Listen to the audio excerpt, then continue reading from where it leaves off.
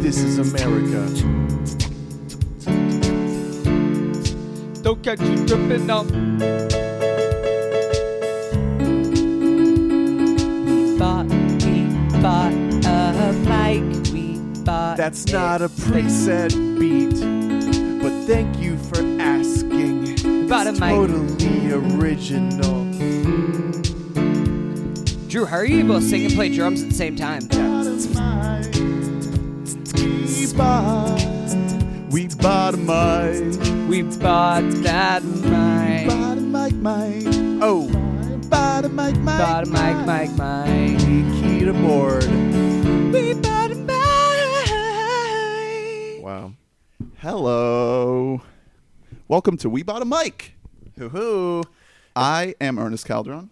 I am Hunter Mobley. And I'm Drew Dietzen, and if that intro was any indication, this is going to be a sparse episode. Today we're just catching up on some shows that we've been watching Yeah. and a couple movies that we've gotten to catch. So nothing too big. Overboard. I Feel Pretty. Yeah. Rampage. Sexist. Yeah, because of all the women in Rampage. Let's just talk about Avengers again for like 2 hours. Okay. no. Yeah. Honestly, quick retrospective though, I like it more. The more I think about it, the more I'm very impressed with that movie. Like, we can like complain it doesn't follow the rules of movies or whatever, but it was just good. Like Colin said, I think he said something really true, which is like everything on screen for the most part I cared about. Yeah. And it like was coherent, which is so. Like, I mean, this kind of sounds like a low standard, but like in addition to everything else going on, that's incredible. Yeah, I think that's the biggest feat is that with this movie, I don't know who said it, but someone said that this is like the movie where they cash the check. Yeah, like yeah. every single other movie, it's like they're kind of dropping little hints at the bigger picture and like what they're trying to achieve with this. But with this movie, it's like, if you haven't been keeping up with these movies, like this is where it matters. This is where it matters Also, if you're in or not. I want to give some more airplay to Colin's great joke that he said on did you guys hear their episode? What was the joke? What do you call Thanos' asshole? Thanos. Okay. Shout out to the Snyder Colin podcast. Yeah, I literally Jesus. right when I heard that, I texted him because I was laughing so hard. It's so stupid. Okay. All right. Well, let's get to what we've been watching. I want to start off by talking about a movie I saw last night. It's called You Were Never Really Here. It is a small little movie starring Joaquin Phoenix. And it's directed by Lynn Ramsey, who is a female director. I think she wrote it too. True. And she did this movie, We Need to Talk About Kevin, which I've never seen, and now I really want to because I loved this movie. Okay. See, I haven't seen this, but I want to say off the bat, I'm a massive Joaquin Phoenix fan. Yeah. Oh, yeah. I think that guy is so underrated because he has like kind of attitude issues in the past. He is I think he's one of our top 5 working actors today. Yeah, for sure. And I think that he's definitely like a chameleon, but what you're getting at of him kind of being really strange. Yeah. A lot of He's a weirdo. A lot of that was kind of him just trying out weird method acting. Yeah, exactly. things. He's a method guy. I mean, and he has a weird life. He grew up in like some kind of cult or something. Really? Yeah. Oh, shit. His brother died really young. His brother was like a young starlet when they were both actors, like really young, and he died. He has a very interesting life. His performance in The Master is one of my favorite things I've ever seen in my life. Yeah. It's have you seen crazy. The Master, Hunter? I actually haven't. I own the Blu-ray, but I just haven't gotten a God, chance to watch you it. poser. I don't own the Blu-ray and I've seen it. You need to see that because that's one of those movies that just it sticks with you. It's an Yeah, I know. I know. I need to just get I around think to. I think it's somehow underrated. Like, I don't know. Yeah, When I in mean, all PTA's PTA discography, Yeah, I know. like, I think filmography. I just feel like it was right before the internet started going crazy for PTA and for like that type of movie in general. Yeah, well, there is a PTA link here with You Were Never Really Here because Johnny Greenwood did the score for The Master and Phantom Thread and right. There Will Be Blood, and now he did the score for You Were Never Really Here. Yeah, so tell us about the movie. This is an excellent film. Like, this is like a really strong 8 to a 9, light 9 for me. It works on every level from the cinematography, which is beautiful, to of course, I could talk forever about Joaquin's performance. Like, he is a hulking murderer in this movie, but there is a slight hint of the sensitivity of Theodore from her, because you get an insight into his personal life, and a lot of people have been comparing this to Taxi Driver, so just kind of rethread that same kind of story of the De Niro character going after and saving this young girl and kind of being taken on this like righteous heroic role. But it's very different from Taxi Driver. It's not nearly as good as the Scorsese classic. I mean, Taxi Driver is like one of the greatest films of all time. Yeah, So it's hard to kind of compare. It's like a 10 out of 10 classic. But this movie's still really good, and even though it kind of does have a lot of similarities, it's trying to tell a kind of different story. I mean, we know from you guys have seen Taxi Driver, right? Yeah, Like, of course. De Niro is a veteran in that film from Vietnam. So it's kind of like that same thing of this guy who was a Marine and is suffering from like extreme PTSD. And I think that You Were Never Really Here kind of puts you a little bit more in that headspace of the PTSD. Because in Taxi Driver, like De Niro, we don't really know if he is or not suffering from PTSD. He's more just kind of disaffected and disconnected. Right. It's more about his like sociopathic. He's just looking for meaning. He's just kind of like a lost soul that's searching for something. I think Joaquin's character isn't really looking for something. He's kind of given up on that, and he's like constantly dangling himself on the edge of death.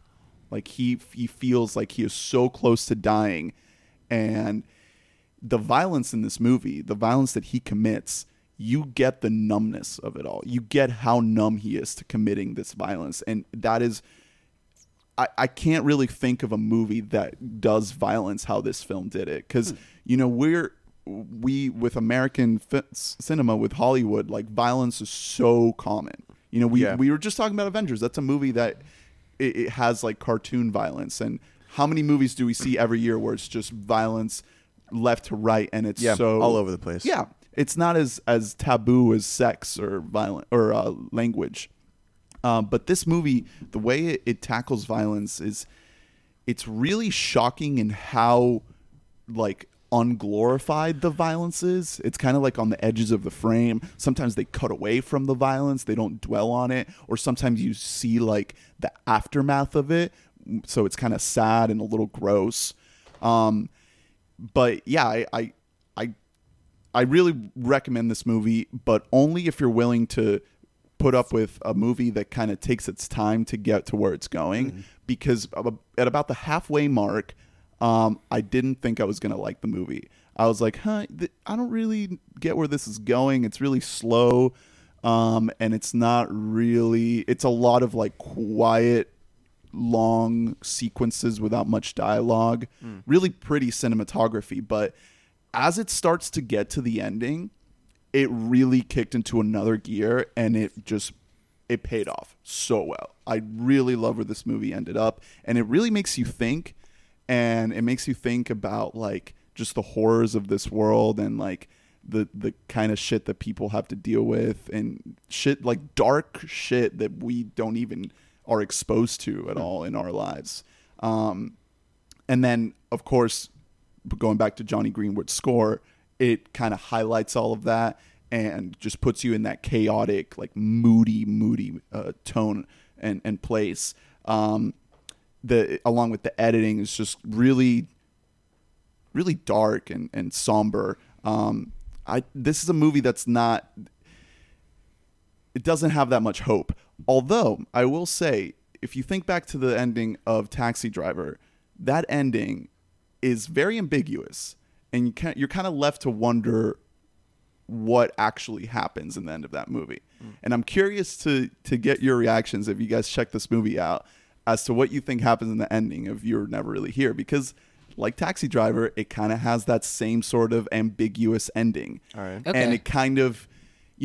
with Taxi Driver, you get a happy ending and a sad ending. And I think this movie kind of does the same thing. So there's tons of comparisons to be drawn between the two movies, even though they're very different. So it's funny seeing like people comparing the films. It's really cool. All right. I'm probably going to check it out. Yeah, honestly. I can't wait to check it out. I'm hoping that I'll see it by next week's pod, so then we can kind of talk about this along with Tully, the other movie that came out the Jason this week. Reitman film. So yeah, I really can't wait to check this out. I've heard very mixed things from it, which kind of sounds like you understand why a lot of the negative criticism that's coming towards the movie. It's but slow and it doesn't really grab you.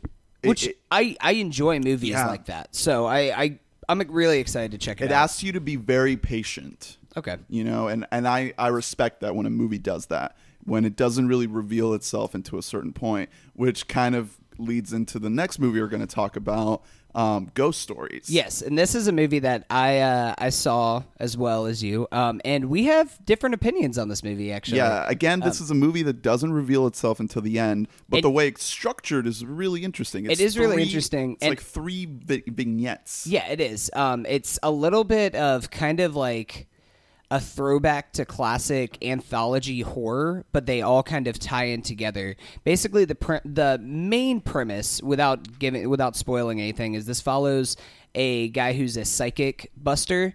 Basically, proves that like psychics are bullshit and that the supernatural is kind of bullshit. And he has his mentor comes along and tells him that he basically kind of went insane because there are these 3 cases that he could never figure out. So this main person who you follow, who's played by one of the directors of this film is directed by 2 people, Andrew Nyman and Jeremy Dyson. And Andrew Nyman actually plays the main actor in this film. And it's actually it's based on a play that he also wrote. Yeah. And it was an English play, I'm pretty sure. Yeah, but the way that this movie is structured, so you have the setup, and then it follows each of these 3 cases, and they're kind of told through almost like 3 short films, kind of. And it's not until the end that these things kind of all tie together. And this ending is very polarizing. We really can't talk about it without spoiling the movie. I know. Well, what did you think overall about the movie? So overall, kind of a little bit similar to what you were saying with You Were Never Really Here. I thought, like, halfway through the movie, I was like, I'm really enjoying this. This isn't, like, great or anything, but it's just, like, it's really, like, gripping, fun horror movie. By the end of this movie, I loved it. Like, I really think that the way that everything comes together is very oddly satisfying in a way that you don't expect. See, Ernest, I remember you saying you didn't like the ending. Yeah, so the movie takes a huge risk, and it's kind of wrapping up, final 10, 15 minutes? Yeah. It takes a huge risk, and I really appreciate it for that, and I love that there's movies out there that are willing to be this weird and creative. But I thought that it did not execute it well at all. Like, the idea of what the movie does is awesome. I love the concept. I couldn't disagree with you more, just because I think that if it would have been handled slightly differently, I don't think it would have worked for me at all. But I think the way that everything kind of builds and comes together is in such an excellent way. It reminds me of some of my favorite episodes of The Twilight Zone, actually, where as soon as I was done watching this movie, I immediately wanted to go back into the next showing and see it again. Like, that's exactly how I felt while watching it. Drew, I really hope that you get a chance to watch this movie. Yeah, I don't know where the fuck I'm going to see it, but... fucking illegally download it. I don't know. Okay. Hey, we don't condone that. Yeah. We don't want our sponsors quote to hear unquote, illegally download that. Chobani, give us that sponsorship. All right, so that's Ghost Stories. Find it nowhere. We saw it at our local art house theater. Yeah, and if you don't have a local art house theater, don't listen to our fucking podcast, you idiot. I do think that it's going to start getting a little bit of a wider release. Martin Freeman is in it. Yeah, Martin Freeman's in it. I saw the poster for Ghost Stories outside of the Regal Winter Park Village. So I think that it is going to start getting a little bit of like a slower kind of it's a rollout. Really low budget film. Oh, so yeah, it is. I really appreciate some of the creative choices that are made to like really scare you, because there's some sequences in this movie that are fucking terrifying. Yeah, they are. Like, it's genuinely like really great.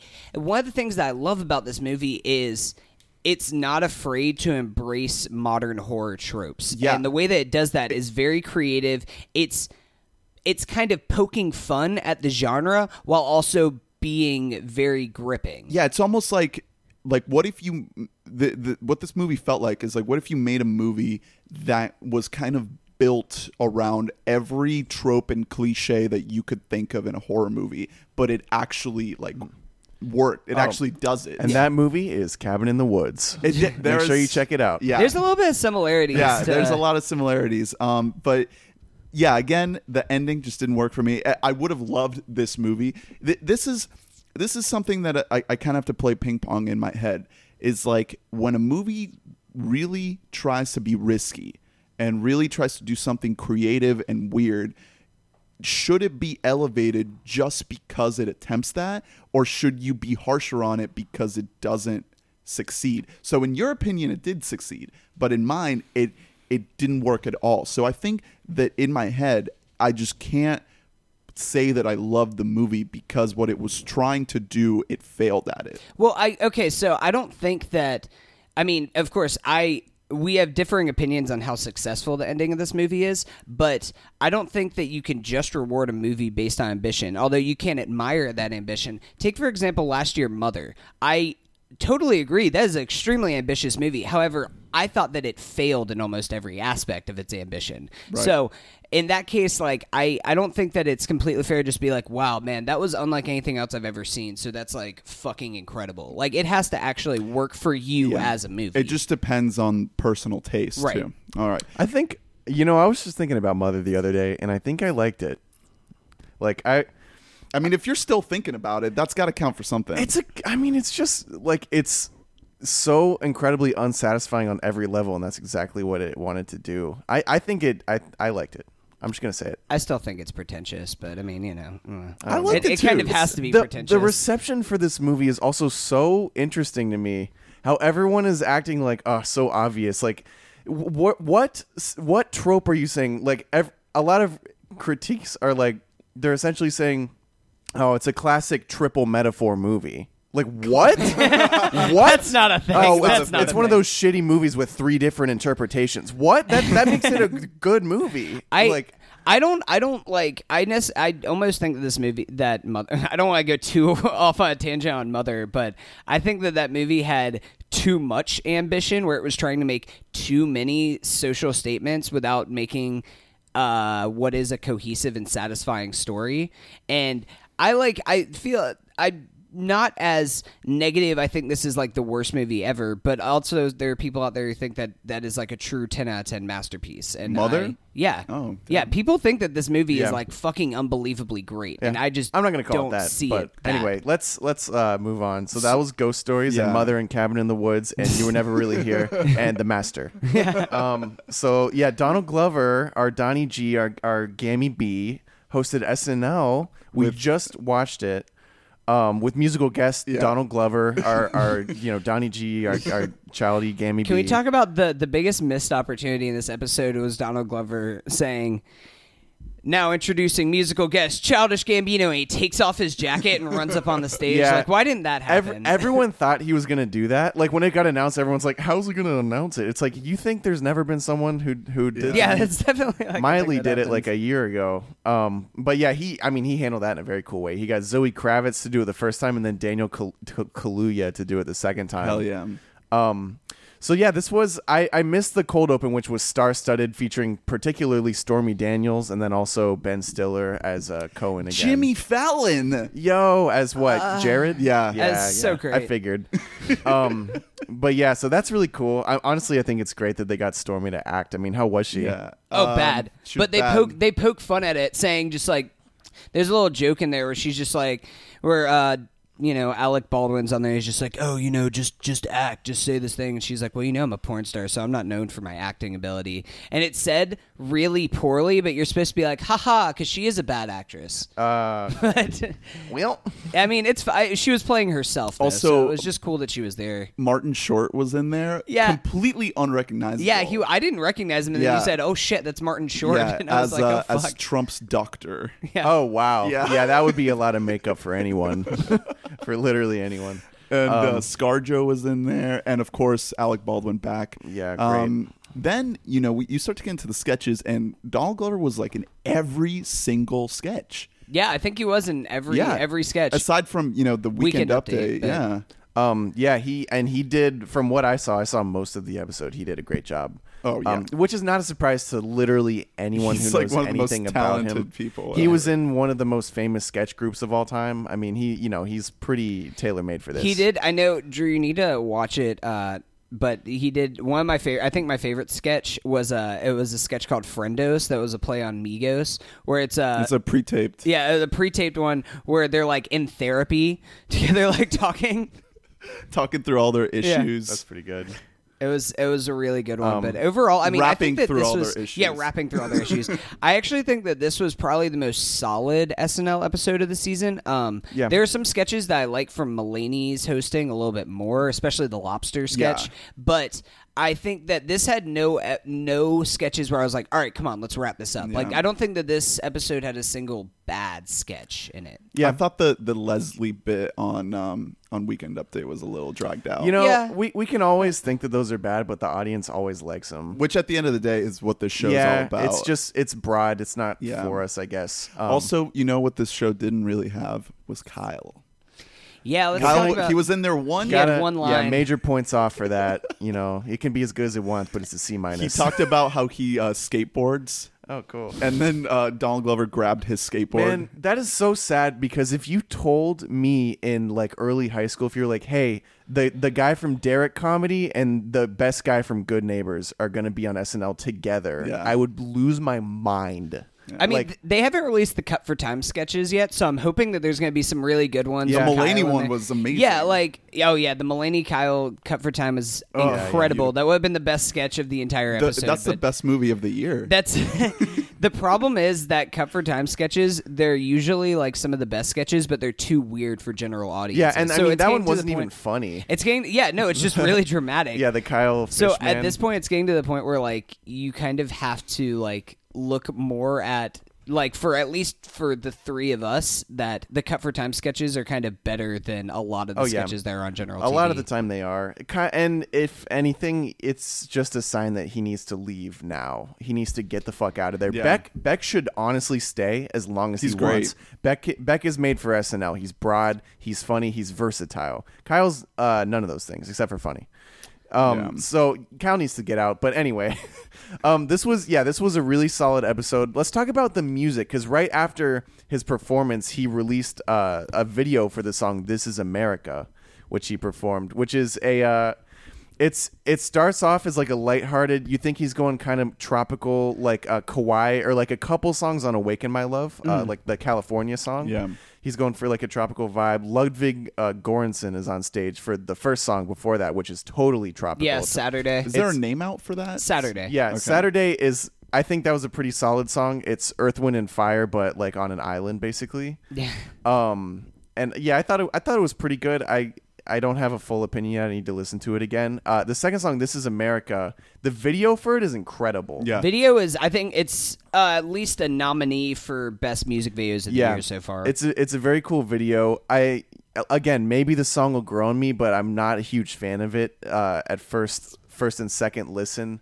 It kind of struck me as the critiques that a lot of his stuff gets, which is kind of overproduced and kind of a little bit of a mess, and kind of it's almost like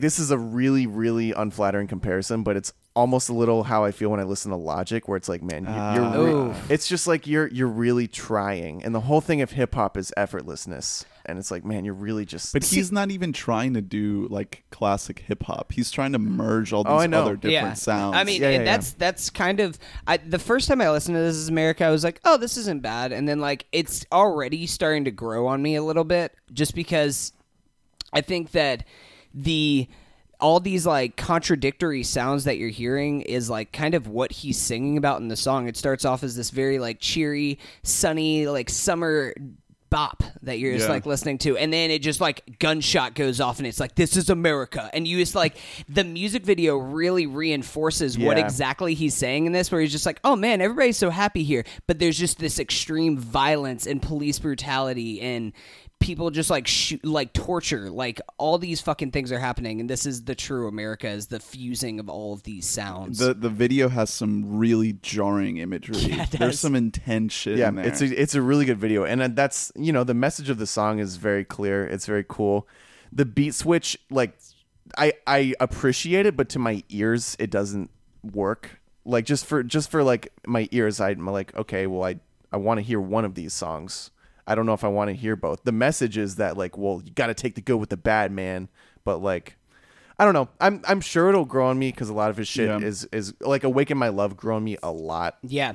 The video is directed by Hiro Murai, who we'll talk about later, directed some great episodes of Atlanta and Barry. I watched in the past 12 hours. I've watched 4 episodes of TV, and 3 of them were Hiro Murai directed. And I've seen the light, guys. The future is bright. You just now got around to this Hiro Murai guy. Like, hey man, he's pretty good. The song also features Young Thug, 21 Savage, Quavo, Ray Shremmerd, and Block Boy JB. Yeah, but just in the background. Yeah, no, Pretty much they all don't these have guys, a verse. You'll just Like, hear it's- 21 Savage going like, whoa.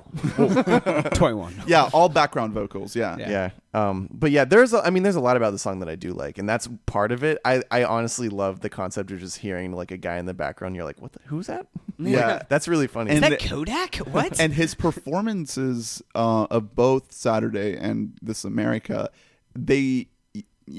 it's always really great when an artist is able to use the Saturday night, the SNL stage, to their advantage. Yeah. Because a lot of times they kind of do the same thing that they do on tour and it doesn't work. But Donald Glover is able to like really make something special out of it. He had a little set go in with like color coded shirts and like people playing party games and then, like all of these instruments. It was a real performance, and I don't know if there's a precedent before this, but it's definitely harkening back to Arcade Fire's performance where they had people just working on slot machines in the background. That was great. And the second and Put Your Money on Me and the first song, Creature Comfort, I didn't like that performance as much because it was their live show. It was like what they do live on tour, and it works while you're on tour, but the sound just isn't great in that theater, in that auditorium. I honestly just believe that whenever like solo artists or rappers perform at SNL, it most times, 9 out of 10 times, is vastly better than whenever a band performs, even if the band is a better group than the solo artist,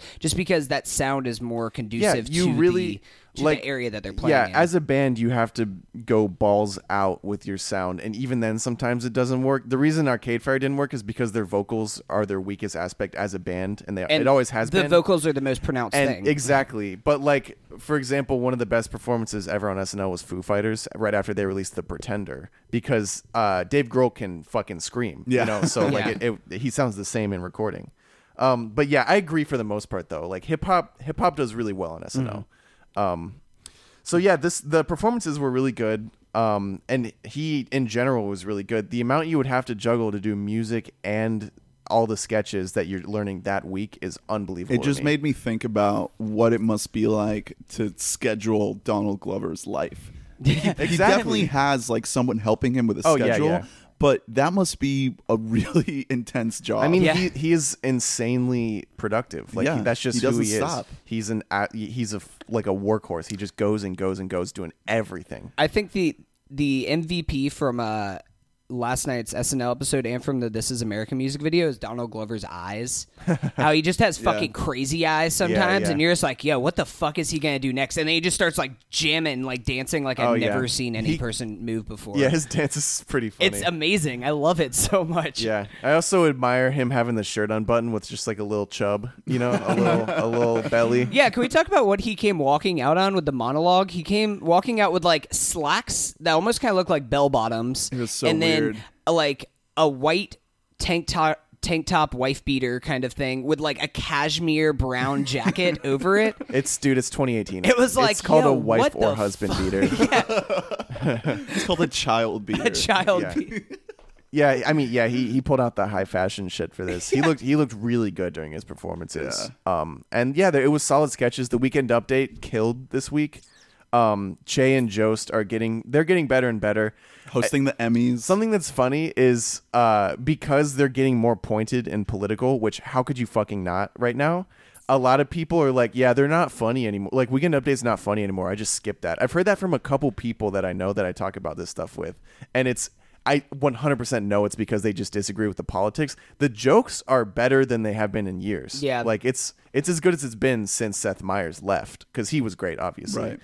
But yeah, that, I mean, it's become one of the highlights of the show is the Weekend Update, which wasn't always the case. Yeah, definitely. And then also another thing happened during Weekend Update that I kind of turned to you guys and said something is that I'm willing to like place money that Pete Davidson's gone after this year. Yeah. He really does nothing on the show anymore except for show up on Weekend Update every now and then and play himself. Yeah. As like, yo, man, I'm crazy. I'm off the rails. And I'm jealous too. Yeah. I got problems. Yeah, he had one other sketch after that, which was the Barbie sketch. He's just he's either an idiot or he's like the over the top guy. Exactly. And if he leaves, they have to get a young guy.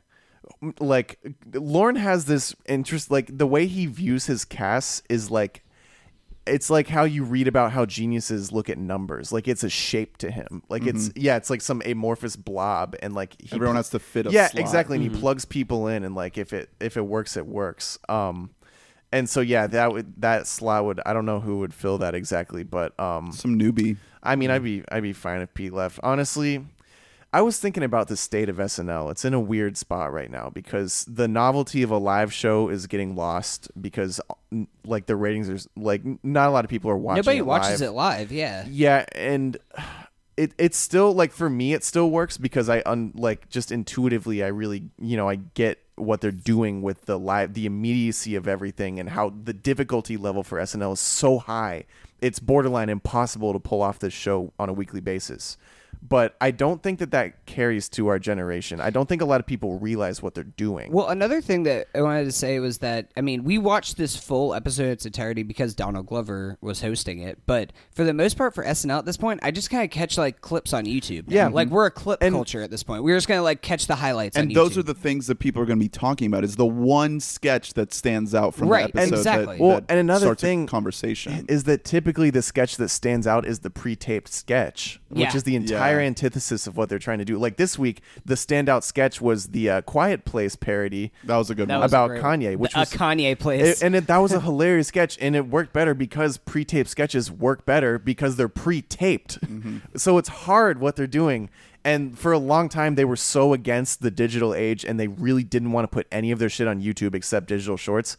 Last night, I was up at about 1:30, and it was all up already. The show ends at 1. Yeah. Like they are like, Got it no, ready to they're go. like, please watch this shit. Like, please. And nobody's going to be talking about anything. Everyone's just going to be talking about the video for This Is America. Yeah. No one- Mainly Gambino. It's just they're in a tough spot right now, and I like I was saying, I think most people, we know a lot about television production. That's not bragging. That's just saying we're nerds and we read about this shit. I think if you asked like a random person how long it takes to make like a TV episode, they'd be like, I don't know, a week, a month. I have no.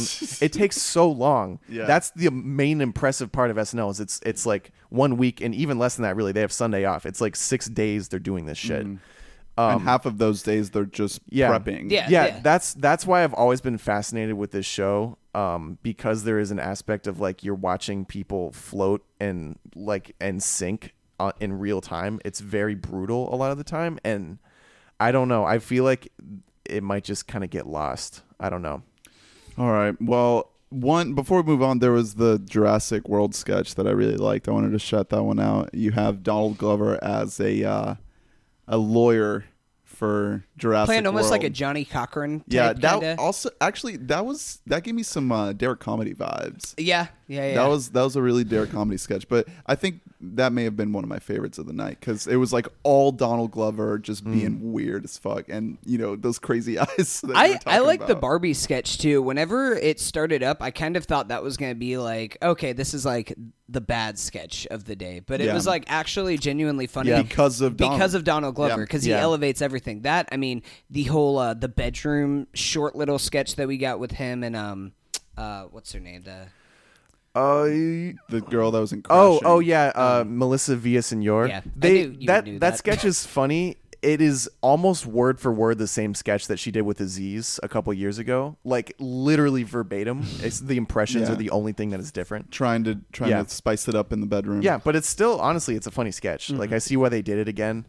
But yeah, also in terms of like 10,000 hours theory, Keenan is at this point more comfortable than anyone has ever been in the history of SNL. He is like, he never stumbles. He does everything perfect. It's we're watching a master at work, and he's so broad that everyone thinks he sucks, and I hate it. I hate it because Keenan is brilliant. A lot of the times his lines suck, but he has never made a line worse. He makes every line better.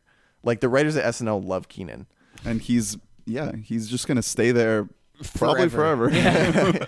What else does he have? Good Burger 2. All right, so the only 2 other episodes we have of SNL are Amy Schumer and Tina Fey. So maybe I'm going to pass on Amy Schumer. Yeah, we'll see about Tina Fey. Maybe we'll talk about Tina Fey when it comes around. But let's get to this week's Atlanta. And the last 2 weeks. Last 2 weeks. Yeah. So last week we had north or south of the border, which was a really fun episode. North of the border. North of the border? Yeah. Okay.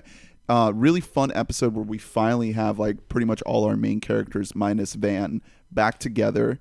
And we get a lot of plot. In this very episode. plot heavy episode for this Yeah. one, but it's delivered in such a charming way. I mean, of course, the setup for this is, Ern finally got Al a gig. It's a free gig that he's playing at the Pajama Jam. Yeah. And on a campus, which I think is supposed to be Georgia Southern campus. True. Yeah, something like that. It's So- not so like not it doesn't even actually have Georgia a title, Tech. but yeah, yeah, but this episode was very good. yeah. It had some primo comedy and then the some, chase. Yeah. The pajama chase when they're running away. The entire scene in the Confederate dorm, in the Confederate frat house. Oh my god! Holy shit! That was like some shit out of out of a horror movie. Like Yeah. I've been kind of thinking like this whole like season of the show has had like very horror vibes, even whenever they choose not to go in the direction of horror. But like this whole shot of them sitting on the couch and then these pledges sitting on their knees completely naked except with a paper bag over their head, and like you can see full dong there. Like it's blurred out depending on where you watch it, but there are like screeners and stuff that was released out to the press where you just see full dong right there. Yeah, I would love to see that. Dong lover. Yeah, Dong lover. lover. That scene was incredible because it was scary and funny. The guy, I'm pulling up his name right now because of how standout he was to me. The white dude. Yeah, the guy playing the frat kid. Oh my god. He looked like he was acting like he was on like Xanax or Yeah, something. he's just fucked up out of his mind. I've never seen a more convincing performance of a college bro, like frat bro that's fucked up. It was so not over the top. I was in awe of how funny this kid they was. have like old timey guns that Yeah. they're just pulling out like super casually. Like I just kept thinking, of course, in the reality of Atlanta, of course, a frat house would look like this. It makes perfect Yeah. sense. I did love one very like little thing is kind of the one thing where like stereotypically black people and like Confederate people can get along is in their love of guns. And that was really funny with him and Darius. They're just like, oh, we have a gun room, and Darius is like, oh yeah, fuck yeah, show me your guns. Yeah, like, yeah. And then the Laffy Taffy bit, Yo. because they love their yeah. snap he's like, rap. He's like, yo, bro, I love like UGK and that shit. The way his name's Tim Johnson. I was like dying at this kid. It was the funniest. I've met so many dudes who are that guy. But yeah, this was after that. What happens in this episode? Oh, I mean the fight, man. Well, yeah, I mean, leading up to that, you're having this dynamic play out between Ern and Paperboy, because Paperboy, he just came out of a really transcendental experience in Woods. I think that what he experienced in that episode really made him realize like how much he has to reevaluate the seriousness of his music career. And the conversation before that with the girl he was with, who was straight up telling him, you have to reevaluate your music career. Pretty much. Yeah. Exactly. So he's coming into this episode like thinking all these things from the previous episode. He's coming in with side eye at Ern. Which is great, because we never really see that in Atlanta. For something that happened in the last episode to carry over into the next one, he even still has the wounds from the beating. Yeah, he received. this was actually like episodic. Yeah, so he's coming in here and already like, again, given side at Ern, because Ern sets up sleeping at not even an Airbnb, Yeah, at some just dorm. at this chick who's really into Paperboy, so Who's he's obsessively like like crazy. we'll learn too into him. The scene in her room was amazing. It was so haunting. unsettling. I thought that it was going to go in like 1,000 different directions Yeah. whenever that scene happened. And then there's the big, blow up at the pajama jam where she freaks out. And right before that, there's the indicator line that something's up with Paperboy, where he's talking about how what's the guy's name? The Tracy? Yeah, how Tracy's like fucking up, and then Paperboy's just like, well, I mean, he's just trying to get his money. I can respect that. And Ern's like, what are you saying, bro? Yeah. And then right after that, everything blows up. And like Tracy's definitely partially to blame because he pushed this chick down the stairs, but the whole situation is Ern's fault. they're in that place because of This Ern. this chick is involved with them because of Ern. So Yeah. and then eventually at the frat house they have that conversation when they finally get the weed. It's hardly a conversation because it's Ern- really just Paperboy just telling him Yeah, how and- it is. Yeah, And and then Ern Ern is just just walks silent. out. He doesn't even defend himself. he like can't it's- defend himself. Paperboy is right. Yeah, He's I dead mean, right. he's absolutely He's right like, that- bro, no, this is all your fault. Like we're not getting paid. And then he drops the bomb that he's been talking to the other Yeah, Clark County's manager. Clark County's manager, who's like, I don't know, like that reminded me of Yachty when he started doing Sprite ads. So Exactly, But- yeah. So I wanted The to industry say, plant. I do agree that Ern is in the wrong here. I don't think that Ern is entirely to blame for Paperboy's problems. Like Ern set up the meeting with the fake Spotify. Yeah, like he's not totally to He's blame. trying to do something, but it's like. It's almost counterintuitive for Al to think like, oh, I gotta go to Clark County's manager, because the whole thing is Ern's trying to tell him in that episode like, hey, you got to play the game if you want to be successful. Yeah. Clark County is all about playing the game. That's all that he fucking does. So it's one of those things where I mean, we knew that this was coming, this kind of a schism between Al and Ern, but I don't really know how well it's going to work out whenever he goes and tries to hook up with the other manager. I don't know if that's something that we'll see. There's only one more episode this season. I don't know if we're going to see it this season or next season. That is a good point. He wants a manager that does more than Ern, which is fair, but he has to do more than he's doing to work with that manager. So yeah, it is going to be interesting in the future. But let's talk about the big moment of the episode, which is Ern loses his shit for the first time, like the entire series, really, that he actually kind of lost it. I loved this. Yeah. I loved how the whole thing played out because he hates Tracy. He's always hated Tracy. He's seen him because Tracy is a big dumb idiot. He starts trying to knock down the door of the dorm, pulls the fire alarm, and then in the car, he's so angry and just wants to take it out on Tracy. And Tracy's being especially obnoxious on this car ride home, though. Yeah, exactly. Tracy's super annoying, Yeah. but like Tracy's also he's not the reason that this is all going down. Like, so then eventually they actually get into a fight, and Tracy plays it very admirably, and he does a great job acting it as well. Where he's just like, man, I don't want to do this, but like you're charging at me, I'm just gonna beat the shit. out of you. I think Ern knows that he can't take him on. He just has to take out that frustration. This is the second time this season that Ern has just been totally cucked in a physical challenge. The first was Michael. yeah, exactly. He wants to compete in these arenas and he just can't. Yeah. Like he has all this anger and energy inside him, and he's just kind of a loser. I mean, thus far. Yeah. We all want to see him become a winner, but this show doesn't always give you what you want. You know. So then, did you guys watch Fubu? Yeah. Yes. Yeah. Okay, we saw good. we saw Fubu. So this, we earlier when the season first started, we predicted that hopefully we would get a flashback episode, but I think I was really, really surprised that we were right, but even more surprised that it wasn't the type of flashback that I expected. It wasn't college, and it wasn't. It wasn't the same actors. Yeah. But I really, really enjoyed this episode. It's a middle school flashback episode, and the entire thing, the plot is centered around. I fucking loved. It's so middle school. Like it feels so real. It's incredible how they were able to pick out exactly what that is. Like this whole The feeling bullying. of even just like starting with them. I mean, the whole department store thing, just kids like hiding in the racks at the fucking department store, to them riding the bus and like a kid throws the yogurt out the window window, it hits another kid, and then he just goes there, punches him Yeah. real quick, and then jumps. Like, that's literally fucking middle Yeah, school. it really capturing the feel of childhood is a really difficult thing when you're like, an adult who's very, doing his own thing and professional. I mean, the best at it that I've ever seen is Sean Baker, but this did a really, really solid job with that. The entire logic of these kids' lives checks out for how middle school is. Yeah, the whole episode is centered around whether or not a shirt is like It's- that it's actual fake FUBU. Yeah, And that's it's great. It's it has a cultural thing to say while still being just a thing that would genuinely really happen and honestly may have happened to Yeah. Donald Glover. Like cuz from what I could tell from what I've read about his childhood life, it's very, very similar to that, where he wasn't poor, but he wasn't rich, and his mom, was pretty hard knock, and she would teach him lessons, and he just didn't quite fit in. But yeah, the actor who played Donald was really good. he was amazing. Yeah, he I was thought. great.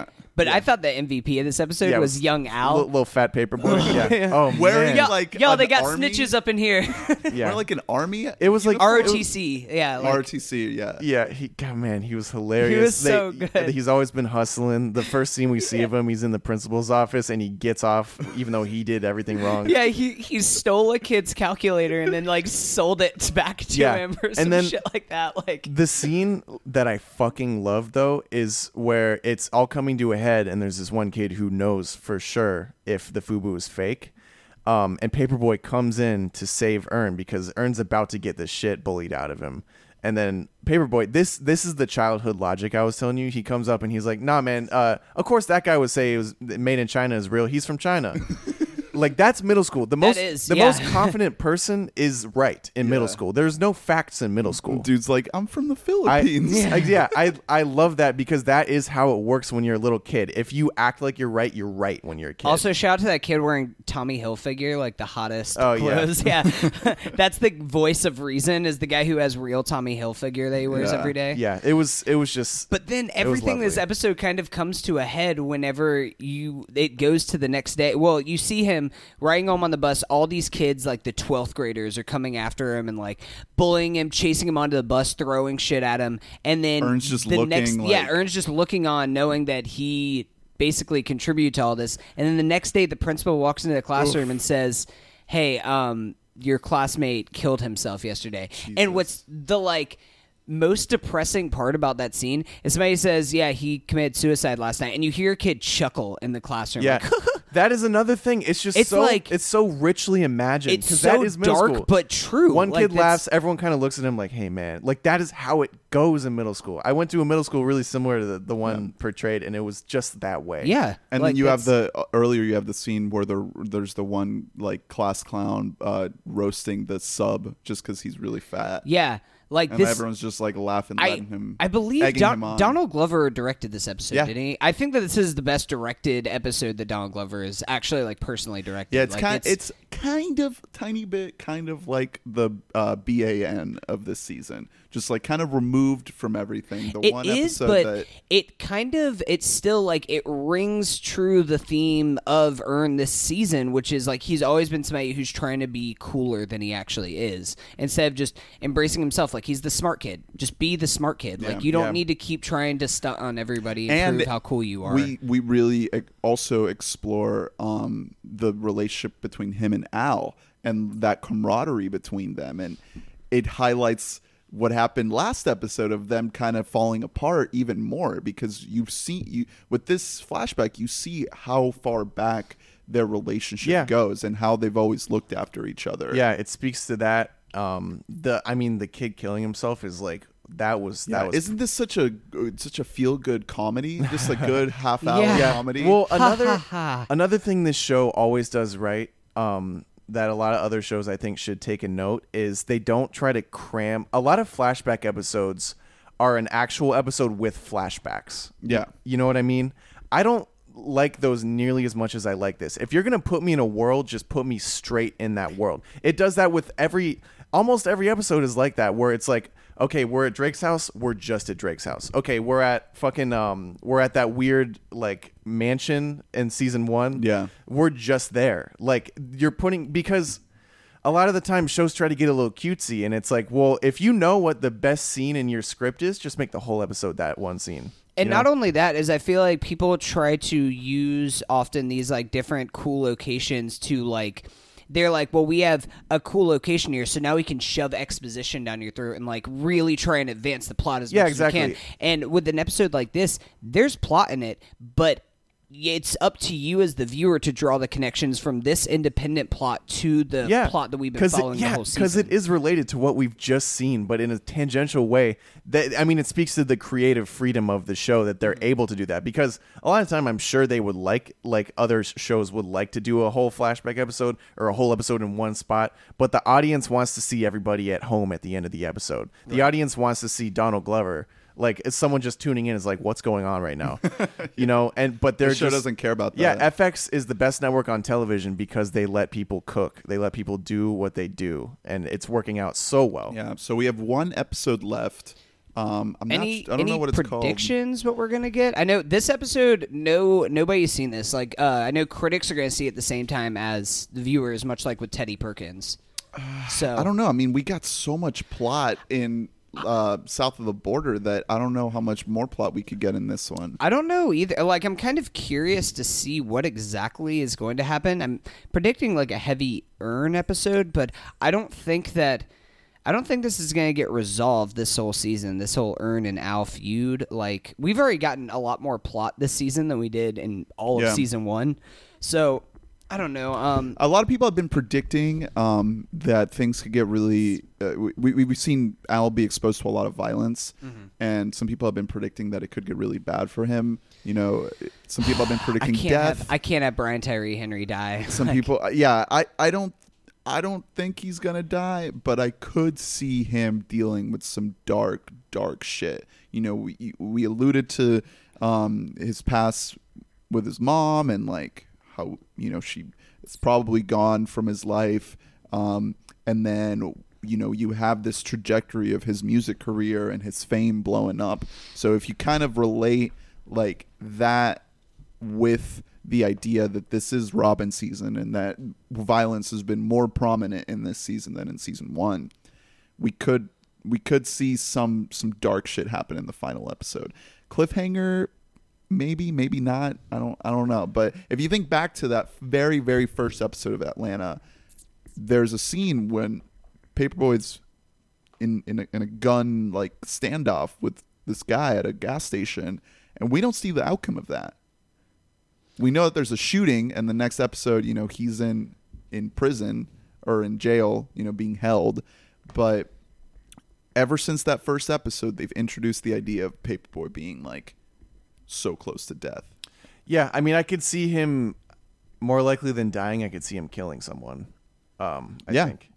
Because, I mean, it's Robin season. I could see someone, like a third person, trying to rob him, and he's like, okay, no. And then he just kind of goes ballistic. Or Earn. You know, Earn, at this point, we already saw him freak out, and losing this gig, it was the only thing keeping him going.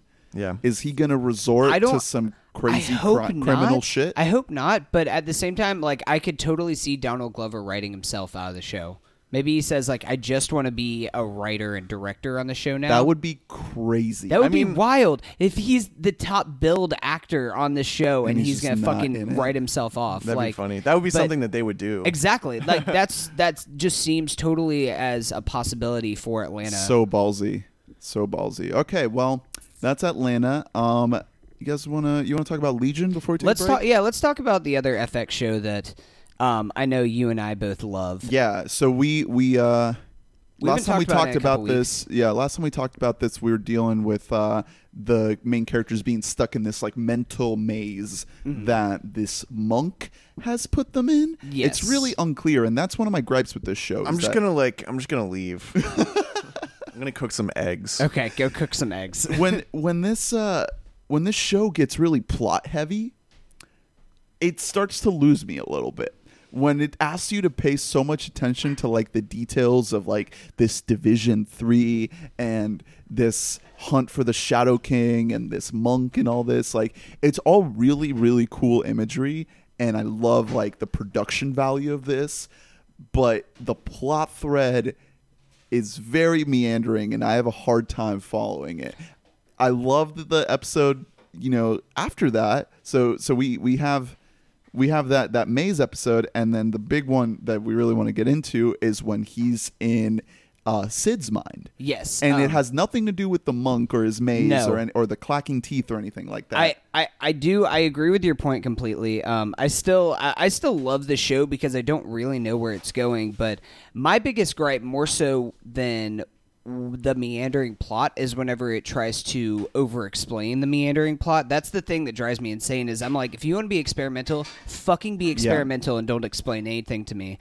But this chapter 12, it's episode 4 of season 2.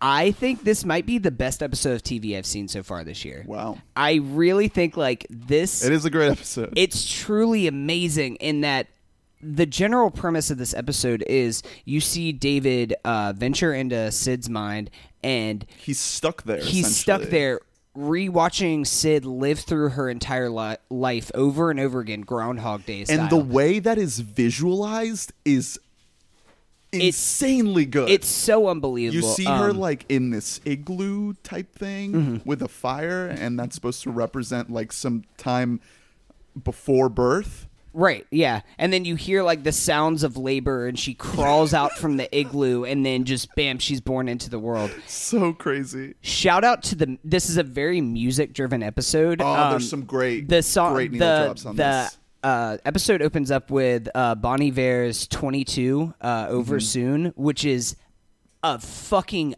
unbelievably beautiful song. It plays so through good. It plays through the entire song, and we see all of Sid's life to the tune of this song. And it's beautiful. It's beautiful, beautiful. And it really just kind of rings through the theme of this episode, where it's this is a very complex story to kind of parse through on what exactly you are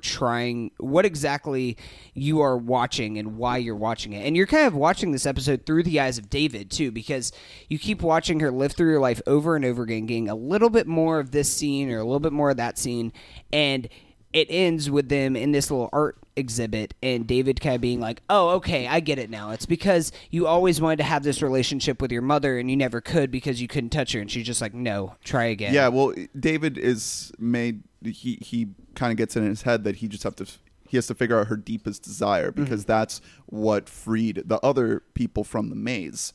But then he realizes that they're not actually in a mental maze. They're just stuck in her head, still in this sort of limbo.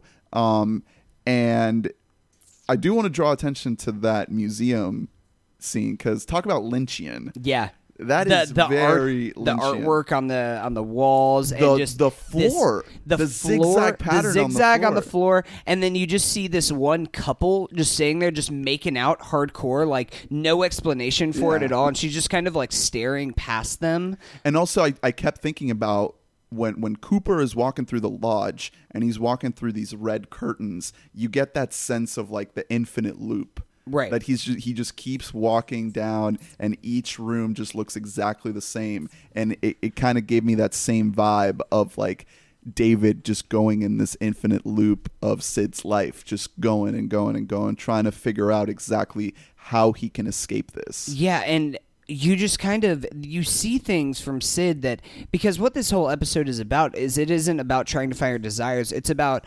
staring at her scars and at her faults, and like learning that she didn't necessarily learn from these faults, but these faults came to describe who she was as a person. Yeah, and that's the big takeaway from the episode. Yes. I think is she made so many mistakes trying to come to terms with her powers and her, mutant capabilities and whatnot. Things that really fucked people up. Like, we see her kind of ruin some people's lives. Yeah, well, I mean, the first thing that we see is she's being kind of harassed by this boy who's just like, come on, just a kiss. And then she's like, no, I don't want to do this, kind of pushing him away, and he's just like, you're such a fucking bitch. And then like these girls come around there like pointing and heckling at her. Yeah. So she kisses the guy, because we've seen in her powers before she has the ability to switch bodies with yeah. somebody, she becomes this boy and then just starts beating the shit out of these girls. Switches back, whatever, like the adults come back and it's just like, I don't know, he just started beating them, and this guy's like, I don't know what the fuck happened. Yeah. Like I just like blacked knocked out, and yeah. I just knocked out, and now he's like just assaulted 3 different girls. But then we get to the truly haunting thing, which is honestly like it made me sick to my stomach. Well, okay, like, so we had seen hints to this moment before. It was kind of alluded to earlier that she had this dark past with her mom and her mom's boyfriend, right? We've seen snippets of this. Which shout out to what's her name, the actress who's in American Horror Story. Yeah, she's really great in this as Sid's mom. But you know, we get to a moment in Sid's life when she is being really, I guess, hormonal. Like she just wants. She really is desiring physical contact. And she sees her mom hanging out with this boyfriend of hers, and she switches into her mother's body and then goes to where the dude is showering upstairs and gets in the shower with him, and they have sex, and she changes back to her original teenager body. And that whole sequence is done in this really just horrific way where like you follow the mom kind of wake up and go back upstairs and just kind of hear screaming. Yeah. And you walk in there and you see her staying there with just a t-shirt on, like in the shower, and the dude's like, I didn't do anything. Anything. And just like calling the cops. You see the cops take this guy away, and it's just excellent acting by the child who played Sid. I don't know her exact name, but it was just such a jarring scene to watch. Yeah, how you just see her, jaw-dropping. and it was really a great job acting by the woman who played Sid's mom too. I can't really pull up the name right now, but she's a great actress, and this kind of very like look of just this I don't even know quite how to describe it, this like puzzled look, like she'd never done it before, and she was like slowly, tenderly like trying to touch him, when they're testing in out the to make sure shower? that she wasn't going to like change bodies again or anything like that. And then the dude just starts going at it, they start having sex. It's just so hauntingly shot that it's really kind of mesmerizing. You're watching it just kind of gripping your seat, waiting to see like, oh god, this is like, this can only go bad. Like this, there's no way that this can be good. But at the same time, it's not done in a kind of like in a way that's meant to like kind of like be intentionally jaw-dropping or like revolting or anything like that. It's very artfully done. Just watching all this, I think that just goes to a credit by the acting. Yeah, scene. and I think you know, again, the whole point of this is just to have David relive Sid's experiences through her own memory. So clearly he's just trying to move through her memory of her life to find these moments that have come to define her.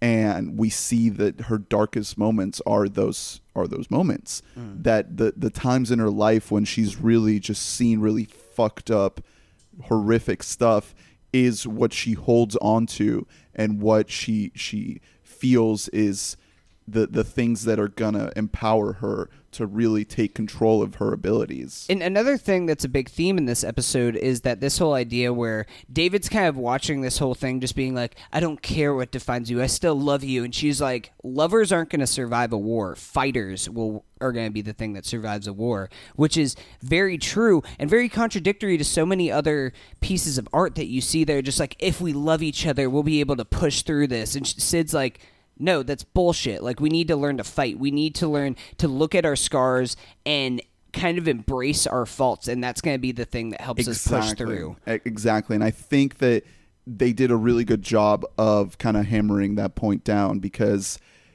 we've talked about it before, about how David isn't really the true hero that traditional main characters are.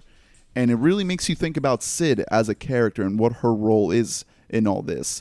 And I think that based on what we see in the following episode with, David coming face to face with Lenny, with Aubrey Plaza finally. So the next episode is a very Aubrey Plaza heavy episode. You kind of start to think like, what is going to happen to this relationship? Season 1 spent a lot of time bringing David and Sid together as a couple, and now we've really seen them apart. And I'm kind of thinking if they're going to be at odds at any point, and if we're really going to see Sid step up to be this like leader for the good guys, and David kind of like go off on his own as more of like a rogue type force. Because in the following episode, kind of moving into that, Aubrey Plaza's Lenny comes back in a physical form, and it's so kind of surprising because she's never really had a physical body. Yeah, we've never seen her in a physical body before. So the whole episode is kind of leaning into that mystery of like, how the hell is she sitting there? Why is she actually physically there? We still going over here? Yep. Okay. Yeah, dude. I'll just go back to eat my eggs. Okay, go eat your eggs. I love this episode. Aubrey Plaza's amazing. Yeah, I think this episode really would not work if it wasn't for Aubrey Plaza. She really just kind of sells this whole thing where you honestly, like, I don't know whether or not to trust her, like, as a person. She's like, all through season 1, she was the big bad. She was the person who we were going up against the entire first season. She turned out to be a figment of David's imagination. Exactly. And then of his schizophrenia. But now it's been established in this season, or at least it's quote unquote established, that she's being held hostage by Farouk, by like the Shadow King. And she's just like, please help me get out of here. I need to escape. But at the same time, like, we don't know if we can trust her or not. She's not an actual person. She's not an actual person.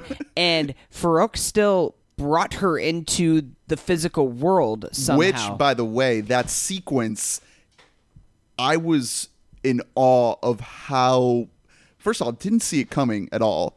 And then when it plays out, I was like, the implications that this is going to have on David are, I can't even imagine what this is going to do. They basically sacrificed David's sister. Yeah, killed his sister. So and now she was in some sort of. I'm having trouble remembering because she gets abducted. She gets taken at some point in season 1. This is the first time we see her in season 2. Right, and she's in some sort of like house surrounded by like weird donut people. Well, there's like, what is happening with that? You can assume like her husband is like some kind of a military force or something. But she's been put there by somebody. She's being like kind of held in some sort of enclosure, and we don't know exactly if that's for her own safety or what exactly is going on there. Yeah, because I remember she visited the mental facility that the bulk of season 1 took place on. And did she get committed? I don't, because they had no trace of David being there, and she was like, no, like, my brother was here. I do kind of remember that part. The way that I took it for why they went after her is because since David and her are twins, she kind of has a little bit of Lenny in her. Like, she knows who Lenny is, even though she may have not physically been able to see her. Right. Lenny has been a part of David's life for pretty much his entire life. Yeah. It's like his imaginary friend who ended up kind of coming to be this dark entity that was within him. Yeah. So that was kind of why I was thinking why they chose her. Great performance by Mark Duplass's wife. Yeah. Mrs. Jennifer Duplass. I'm not sure what her name is, but she was great, and I think she's gone. I would be really surprised if they brought her back because it really seems like.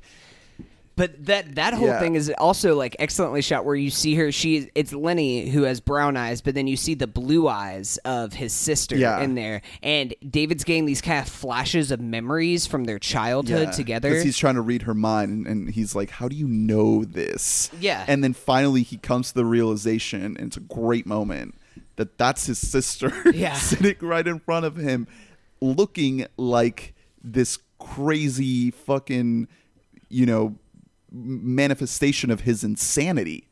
Lenny has always been proof that David is actually crazy. He's seeing someone who is not really there, but now she is really there. Now she is there, and taking other the people body can of his see her. sister. So the episode ends with him kind of looking off, which I thought was kind of like a corny moment where he kind of looks off into this and he's like, "I'm coming for you. Yeah, I'm gonna get you." The show is gonna have those moments, but I thought that this episode was kind of, I mean, chapter 12 was like it was kind of a sideways step for the season in a good way, where it wasn't plot heavy at all. This one felt very plot heavy, as it was advancing the plot, bringing Lenny to David to meet physically for the first time, but it wasn't exposition heavy in an obnoxious way. Also, I love the scenes of Farouk and Jermaine Clement riding around together, and like Jermaine just casually talking about life and death, and then just being like, "I'm going to kill you, by the way."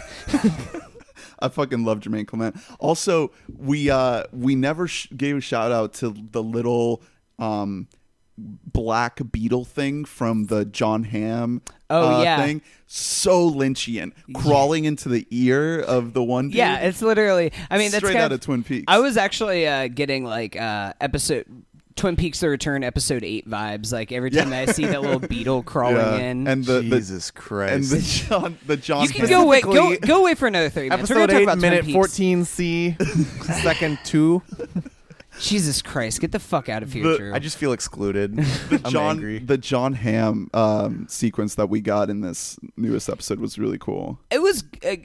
short. But it was very short. I'm kind of wondering what's going to happen with these, if they're going to tie together these little things, or if they're meant to be like little like parentheses, like here's the theme of the episode for you. Yeah, because just that's what it kind of out. comes out as sometimes. I don't know. I'm super in on the show. I think that this season's kind of wrapping up soon. Well, I know season 1 was had 8. Yeah. So we just had the 6th episode, or was it the 5th episode? I think that was... No, it was chapter 13, so we just had the 5th episode. Yeah. So we got a few more, but... I think there's going to be 10. Oh, is it 10? Okay. 10 or 11. Okay. All right, cool. So I'm glad that we still have a good bit more, because it seems like we have it's going to be some 10. good advancing. Or no, it's going to be 11. I'm interested to see what's going to go on with the basket head man, on what's going on, because we see this little like vision that you have, and then it kind of like zooms in, and he's like this like demonic bird looking person underneath this basket. Yeah. No, the season's not wrapping up. We're halfway there. Okay. We're All right, halfway cool, there. Cool, Yeah. cool. I'm glad now. So take a break. Yeah. So we're going to take a quick break, and when we get back, we're going to talk Barry and Mulaney And Westworld. and, of HBO course, time. Westworld. It's a long one, boys. Looking at a long one. Yeah. I have work at 6. Let's do it. We'll be back.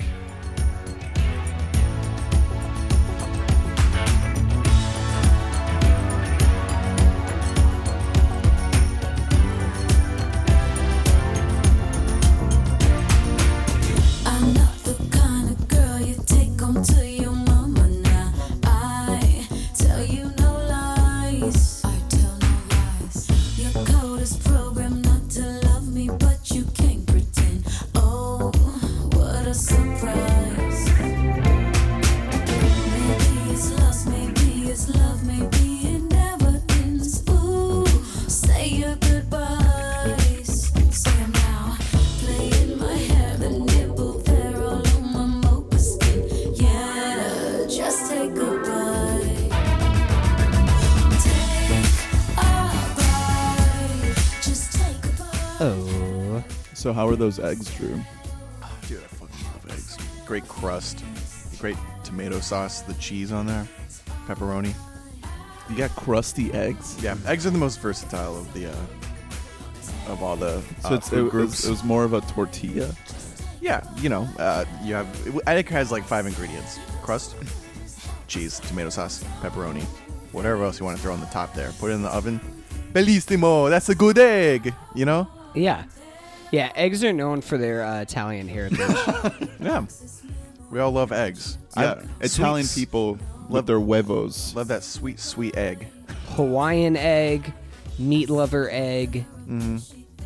I was a kid. When I was a kid, I had a song I would sing. This is real. It went, do you like eggs? Do I like eggs? Do you like eggs? Do you like eggs? Nice. So that was something just you and your mom did during breakfast time? Yeah. Beth. Yeah, I was like 15, 16. She'd walk into your room like clapping like, Yeah. yay, do you Haha, like eggs? breakfast. Yeah, I'd be like, breakfast, mommy. All right, now take the bus to 11th grade, son. Yep. No. Okay, we're back. Yeah, we're talking. You know what? No, before we're back pop culture, I'm gonna make a hot take, a topical hot take. When LeBron James retires, he will be known as the greatest of all time. I'm gonna say it. Okay, Isn't so he already? well, I mean, People- there's no, still pe- Michael Jordan. People. I mean, I know people who think Jordan or Kobe's better than LeBron. That's bullshit. People are stupid. That's bullshit. LeBron is consensus top 2 now if you're smart, and not Bill Simmons, who thinks Bill Russell is some great. I mean, motherfucker. Bill Russell changed the game of basketball. Yeah, but so it's- did- Well, I mean, we can't really, like, as a younger generation, really speak to that because we never, like, saw him Yeah, play. exactly. So it's hard. like, Red Auerbach, greatest of all time. No, shut up. Get out of the, you're not in the conversation. Yeah. He was playing against accountants. I think the reason why LeBron is better than, like, let's say Bill Russell is because there are just. Like, everybody in the NBA at this point is just a It's fucking huge. freak athlete. Exactly. Everybody is faster, bigger, and Yeah. stronger. I swear, I saw Everybody is Daft Punk. There was a good Twitter thread because everyone's like, oh, LeBron wouldn't have made it in Jordan's NBA, and then there's a thread of gifs of Jordan just clowning all these tiny white dudes because that's what half the NBA was in the late '80s. Like, LeBron's gonna go down as the greatest. Fight me. I still in real think life. like if I'm going with a guy very into the game to make a game-winning 3 or something, I'm gonna take Jordan. Paul George. But oh, Carmelo Anthony. No, but like I do think that LeBron is. It's at least a debate where Yeah, no. a couple years ago even it wouldn't have been. a Jordan. debate, I mean, Jordan but- had the greatest peak of all time. He's gonna have the longevity. He's not gonna retire for 2 years to play baseball like an idiot. Yeah, that was just a because stupid just move. because his dad used to beat him and say play baseball. Okay, let's move on. I'm getting heated. I want that Space Jam 2, and then we Yo, can have speaking this of, I greatest of literally all have time Toon conversation. Squad socks on right now. Wow. I mean, I've got these for You're my a true birthday. Bill Murray. Yeah. I'm a true R. Kelly. You know the 'Cause other. I like to urinate on minors. Oh no! And keep them as like weird sex slaves.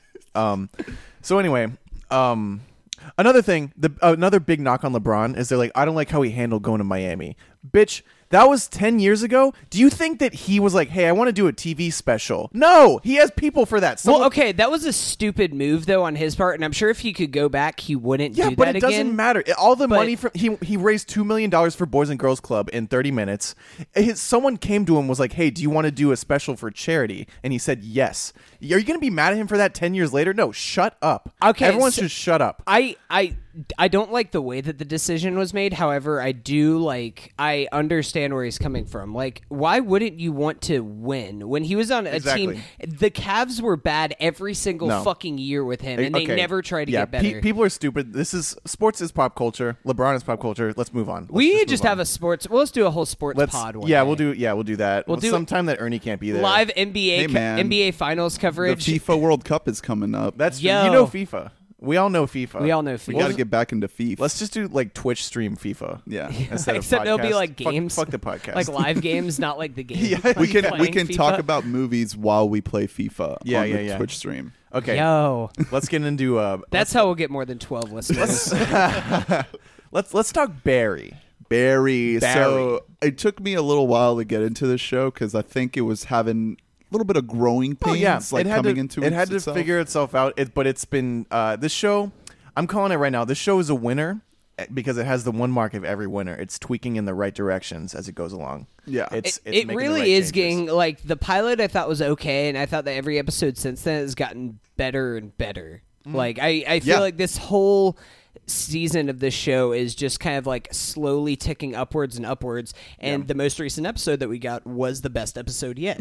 Yeah, the two latest ones, both directed by Hiro Murai, Mm-hmm. have Barry like really, really struggle to move away from the whole assassin side. Yeah, of they things. have. This is what I wanted from the show because the first few episodes they played with that concept. Obviously, it's the biggest thing going on in his life, but they didn't get into the emotional core of someone who has killed people because it was their orders, and now it's not even orders anymore, it's just his job. And the morality of that versus we want to think he's a good person because he's the protagonist and he's somewhat likable. Right. He wants to think he's a good person, but he's a fucking murderer. Yeah, and the best, well, there are two, one from last week's episode and then one from this most recent episode that are both take place in the acting class, which I think are two of the best scenes of the entire series. See, we have the scene where he's talking about how, like, they're talking about Macbeth. Yeah. And this whole morality of, like, well, if you kill somebody, that makes you a bad person. We can all agree on that. And he's just like, he starts going on this whole thing where he's just like, well, what if those are your orders? And everybody in the class is just like, oh, no, I mean, you still have free will. You have a right to do that. Yeah, and he's just like, he's like, I've killed people. yeah, he's like, I was in the fucking military was- where I was ordered to kill people. Yeah, And that- because the showstopper, like, seemingly from that episode is the raid later in the episode, which is really, really cool. It's well executed. It's well directed. But that scene, I thought, was probably the best scene in the whole show so far. Because we get this, like, he really genuinely shows emotion.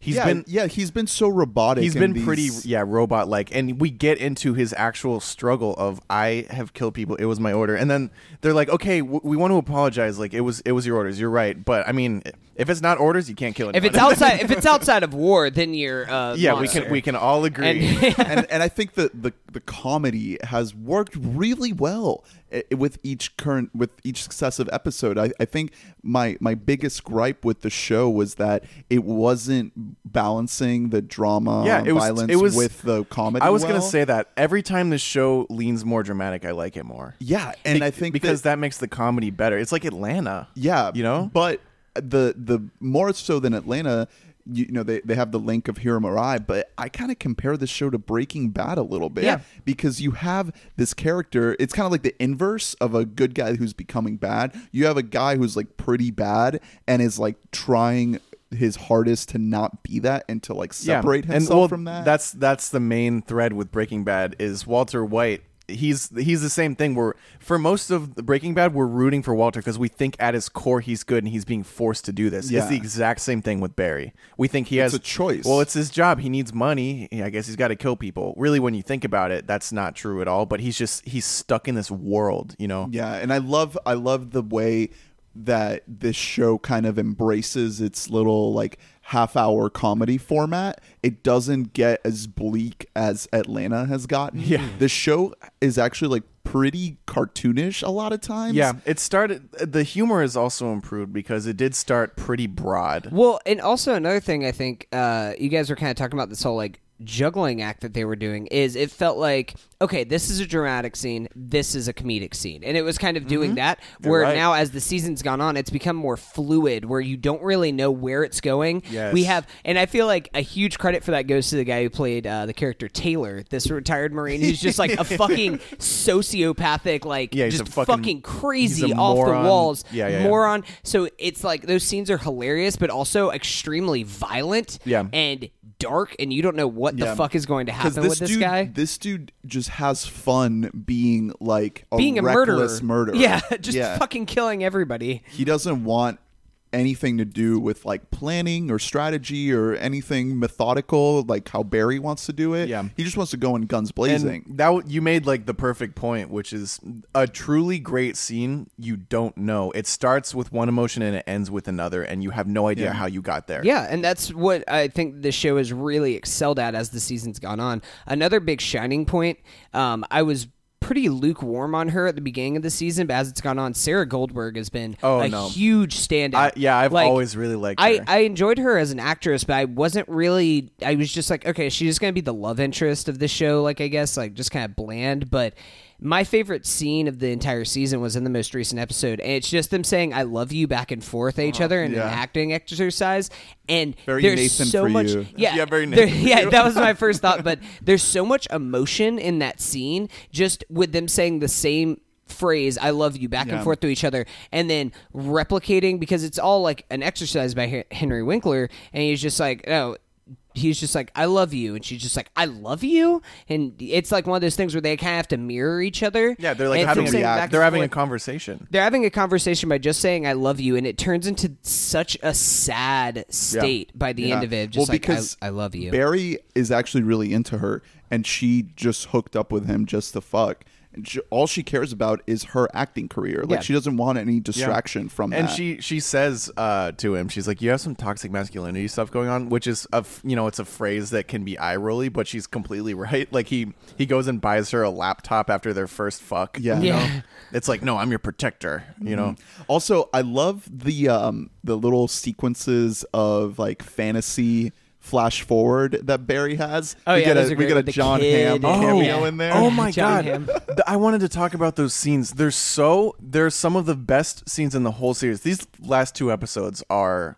It's really kicking It's into so gear. good. Those scenes are great because they're tragic, but then with the last one that we got, With the like kids. the kids just disappear into thin air, and it's like, oh They're yeah, like, this is you're gonna be late for school, and they're like, okay, and then they- they like hit a button on their watch and like disappear. yeah, exactly. No, it's like a belt. Yeah, they Yeah. they teleport, and that is exactly what the show's about. It's this tragic scene, but then it's also you're like, oh yeah, this is funny because it's in his imagination and he's just imagining stupid shit. You know, that was another one of those scenes where you don't know where it's gonna go. And the show I always talk about when I'm talking about transcendent scenes is Transparent.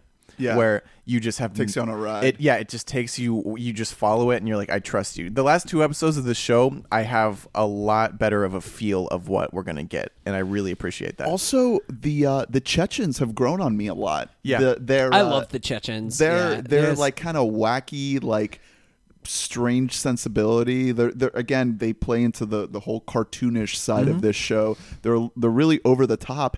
And the acting is really working for me in these last couple episodes. I think they're doing a great job. Yeah, I'm digging it. They're comic relief, but then also they'll have the most brutally violent, Yeah. like the Yeah. teeth sawing Oh, scene, which God, is the so filing. brutal. Yeah. Yeah, I like them as comic relief. They have a good dynamic with the 2 main guys. We get the bald guy and then kind of like the Godfather type guy Mm-hmm. who's more of a stoic guy, and then this bald guy who's just so zany and all over the place. And I feel like the 2 of them have a great dynamic that works it's good. together. yeah, and well, And then the third guy who's just like a fucking weirdo. Yeah, which I love how that they kind of these storylines that we're seeing start to kind of tie in together at the end of the last episode with Henry Winkler and the detectives like love storyline. yeah, see, that's which what is I wanted fucking to, great. I wanted to talk about that because that relationship at first I thought was shitty, but it's given us a window into we finally got some human emotion out of these cops instead of just being the most broad characters ever. Where like now we understand. Discussing this relationship has given us some insight into the dynamic of this police chief and like her boss, Yeah. you know, and then all the others because like she can't let this case go. And Henry Winkler says, well, maybe you just don't want to like let our relationship flourish. So you can't let the case go. So then she finally lets it go so she can be with this guy. And right after that, it's undeniable now that the acting class is intertwined with this case. And Yeah, so she because you can't have the Chechen Yeah. show up at the exactly acting class. and this schlubby cop guy who I didn't like him at first because of how over the top his look is of just like, oh, I'm just down on my luck cop. There was a truly great conversation where like he figures out that she's with Henry Winkler and he's like, is it over? And she's crying and she's like, I'm so sorry Yeah. and she's like, yeah, it's over. Like that was a beautiful scene that gave us now they're characters now. All the characters that I didn't think were characters are becoming characters, Yeah. which is the best part about these last couple Yeah. episodes, that the show is finally finding itself and flourishing it's how like it should. It reminds me kind of American Vandal, where I would be cynical and I'd be like, "That's not really a person," and then they would have an episode about that person, and you're like, "Oh, that's a person." Yeah. Like it's really doing well. This show is I do It's want to good. shout out the raid sequence because, you know, how many times have we seen this sequence in any show where you have these guys going in with their fucking guns and they're going to kill some bad guys? Like we see that all the time. But we've never seen it done directed by Hiro Murai. And the way he does it is really effective because, first of all, we finally see Barry doing his thing. I don't think they've ever shown him. We've seen him showed him The hold only thing is in the first episode where you see him, he's just like, "Fuck! Now I gotta kill these guys." He's like, "Toot, toot, toot, yeah, toot," and then he that's strangles it. he strangles the guy in the he backyard. strangles the guy, as well. and then we've seen him like hold a sniper rifle, like doing some recon. Yeah. But in this episode, he's full on like in mercenary mode. yeah, and then Taylor just goes fucking batshit. Yeah, but the first room that they raid, the dudes are just hanging out watching TV. They're not doing anything. it's kind of like this interesting juxtaposition of what you expect the scene to play Yeah, out because as. that is how it goes in like criminal raids. They're Like, just like constantly like they're out not, on patrol. they're not just like, when ready. they- They're not sitting with their guns. They're just chilling in this stash house. And they just there's a beat of them just kind of looking at him. Yeah. And then boom, they get murdered. That was really well executed. There are two great turns in that. Like the first where you think Taylor's dead, and then Bill Hader gets knocked out, and Taylor does everything. Yeah. Yeah. And then he wakes up, and you think Bill Hader's gonna kill Taylor, and he doesn't. Yeah. Which Yeah. is another great thing. The end of that episode is beautiful. I loved how that whole sequence is shot from the perspective of Barry. And earlier in the episode, we have this whole discussion of like, well, if you kill people outside of war, then that makes you a bad person. And so you can kind of see this excellent acting by Bill Hader, where he's kind of running through this in his head when he's like going in there about to just like kill a bunch of people, and Taylor's like, "Come on, man, hurry up, like let's go." And you just kind of see that like just extreme reservation on him, and it's while he's like kind of having this inner struggle that he gets knocked out, because you can't just be having this inner struggle in the middle of Yeah. a fucking raid. It was really well done. And then the next episode does a good job of playing from there with Taylor he's in the gang now, and it's so funny watching Bill try to make it work. Yeah, like the minutia of him trying to handle this in a professional way and just He be like, just "Hey goes man, over like, there and he's really just like good." watching porn casually on his TV. And But shit. even when they're just talking, he's like, "Man, like really good thoughts. Like I appreciate the Yeah, the great feedback. the feedback, and we're gonna keep this dialogue going. I think you've got some great Yeah. great thoughts." But he's just really trying to either push Taylor away from doing more stupid shit, or just use Taylor as a way Well, for him to back out of even. Yeah, he did mention that, but more than anything, I think Barry is more buyable of a good man than Walter White ever was, because of how he talks in those conversations. Yeah. And just the entire fact that he's trying so hard to make this work, because if anything goes wrong, he has to kill Taylor. Yeah. And if Taylor tells anyone else, which he does, he has to kill those guys. And also we have the whole like dynamic where Fuchs is telling Barry like, "Hey, you got to kill Taylor," and Taylor's like, "Hey, Barry, you got to kill Fuchs." Hey, yo, yeah, have you killed Fuchs? I want to kill some Bolivians. Like, Yeah. Those voicemails are always funny. This show is getting a lot better. Yeah, and then it all culminates in this airstrip sequence where they had looked at it before, and Taylor was like, "Oh, we should shoot it down. I got a guy who's got a really good rocket launcher. Just shoot the plane down." And Barry's like, "No, we should camp out on this hill, and I can snipe them from afar." And Barry gets picked up by Taylor and the guys, and he kind of puts it in his mind together that they're like heading there, and he tells his friend, the guy Yeah, who he's like, has "Get out of the car." He has a kid. Yeah. This dude Yeah. has a kid, and he's like, "Yo, like, get out of the you fucking need car." to go right now." And that scene was another one where it's like I couldn't have guessed that it was just gonna be the guy's just gonna be like, no. Like, Yeah. I really thought something was going to happen Yeah, he's from there, like- and he's he's like, like, no, "I'm it's not cool. soft." Yeah, I'm not going Yeah. to get out. Like that. The writing of the show is getting a lot better. Yeah, and they're racing towards this plane that has already landed. The guys are already like, Yeah. they're driving in with like music blasting. Yeah, it's metal. Like they're roid raging basically, Yeah. and they rush in, and the cliffhanger is incredible. Which I mean, we've already spoiled everything, so I mean, That whatever. cliffhanger The cliffhanger is crazy good. is fucking amazing. Yeah. This It's is an just- original thought I have. I think it's better than Infinity War. That's what I said. Oh, dude. No, that's my thought. That's my original. Guys, thought. I have a thought for you. I think that this is better than Infinity War. Whoa. Okay.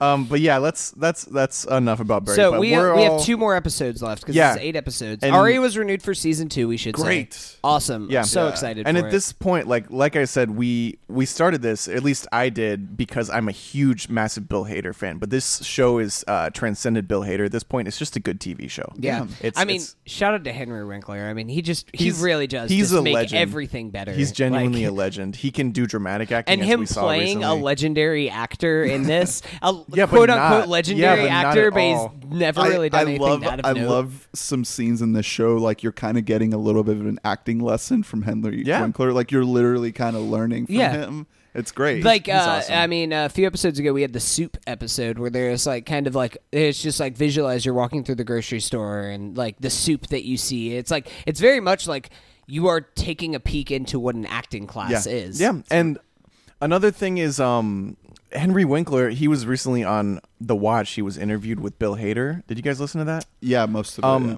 Well, he talks about how post Happy Days, he was the king of the world on Happy Days, and after that, he was off the grid. So this is a character he can sink his teeth into, I'm sure, just because it's like this could have been him if things really went wrong. Like he could have just gone like farther down and ended up where this guy is. Yeah, I think hopefully more people recognize his genius, and we have Arrested Development season 5 coming out, so hopefully he has a solid everybody part likes in him. that. Everyone sees him and they're like, hey, that guy. Yeah, like he's great. And I'm excited for these last couple episodes because, like you said, the storylines are starting to intertwine. So we have the Chechens come in with the acting class, and it's all gonna collide. And I hope it's satisfying. I do really hope though that.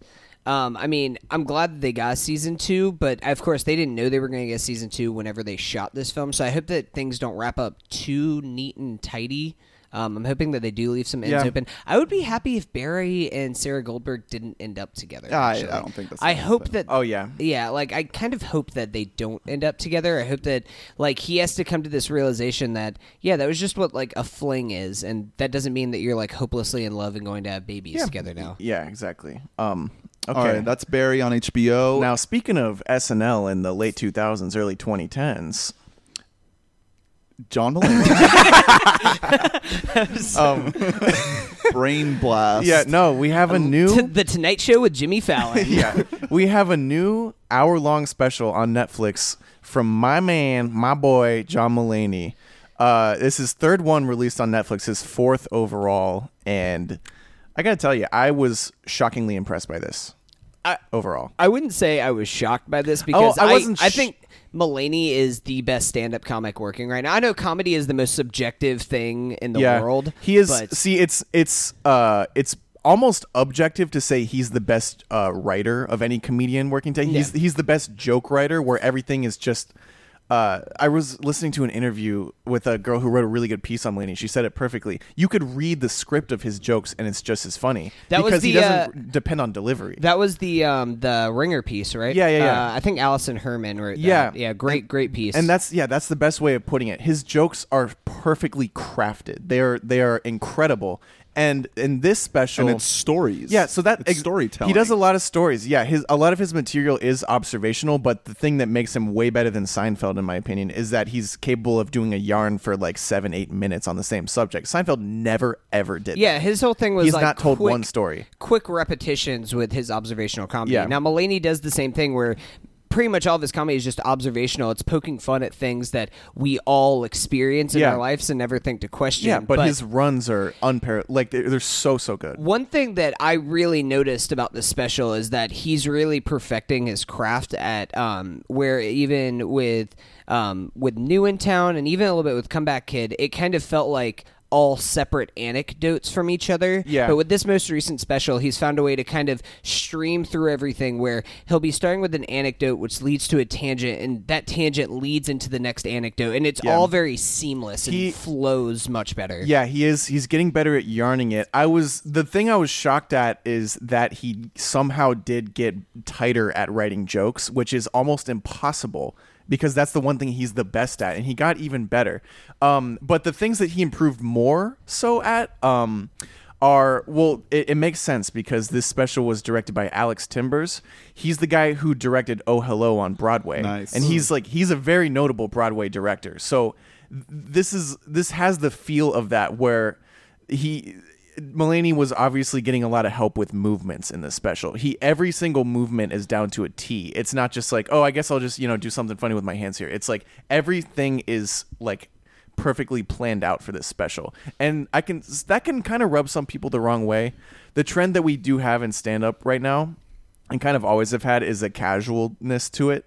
And Mulaney's super, super like old-fashioned in that he is prepared like Billy Crystal, except Billy Crystal's not funny.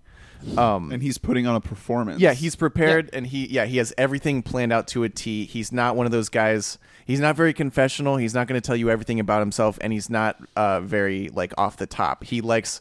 I think they even say it in the interview. He likes having a loaded gun. He likes having jokes on deck. Yeah, I mean, and I think that while he isn't the classic Mark Maron, Louis C.K. type and so many others nowadays that are very confessional with their comedy, he actually kind of opens up a lot more in this special than he ever has before. Like Mulaney has talked separately about how he had had a really big coke problem like 10 years ago or so, and he even kind of talks about it. He's just like, he goes on this whole riff about how college is a waste of fucking time, and he's just like, I'm out there in the sun sweating ecstasy and vodka, and I was smoking crack the day before my fucking graduation. So he does open up more, and it's with Mulaney, it's it's baby steps in that regard.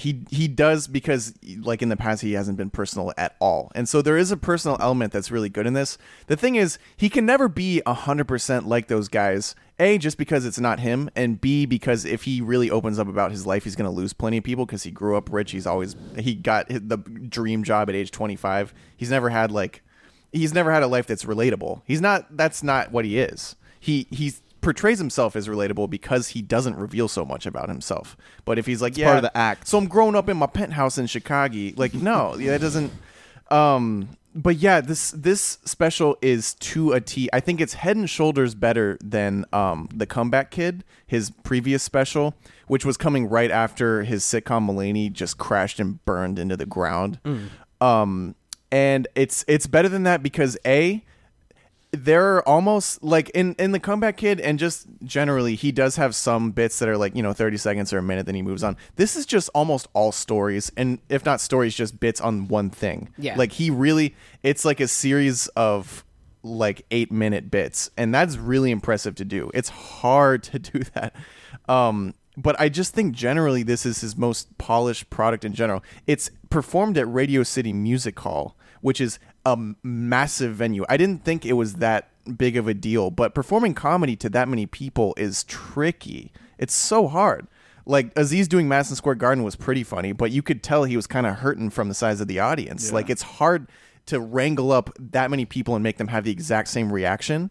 And that's why he had to have all his movements. He has very broad stage movement in the special. He's always moving around. He's always projecting to the back.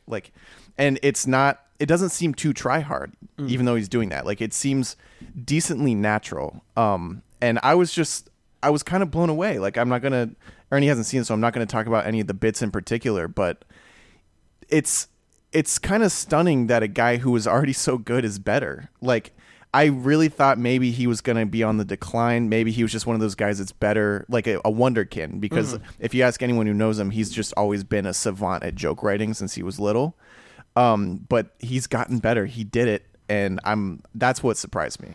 Yeah, I really want to get into some of the bits, but I want to save them for you since you haven't seen them, seen it yet, Ernest. But there's some incredible bits and stuff that I remember things being taught to me in school as a kid that he talks about in a way that it his observational comedy is so spot on, and he's so excellent at kind of poking at what exactly is so wild about this very mundane and what's considered to just be a regular thing that just all kids kind of have to sit through these things during assemblies, and you're just like, wait, what the fuck? What are you teaching us? It's really, and that's his main window into being relatable, is he's so good at talking about childhood.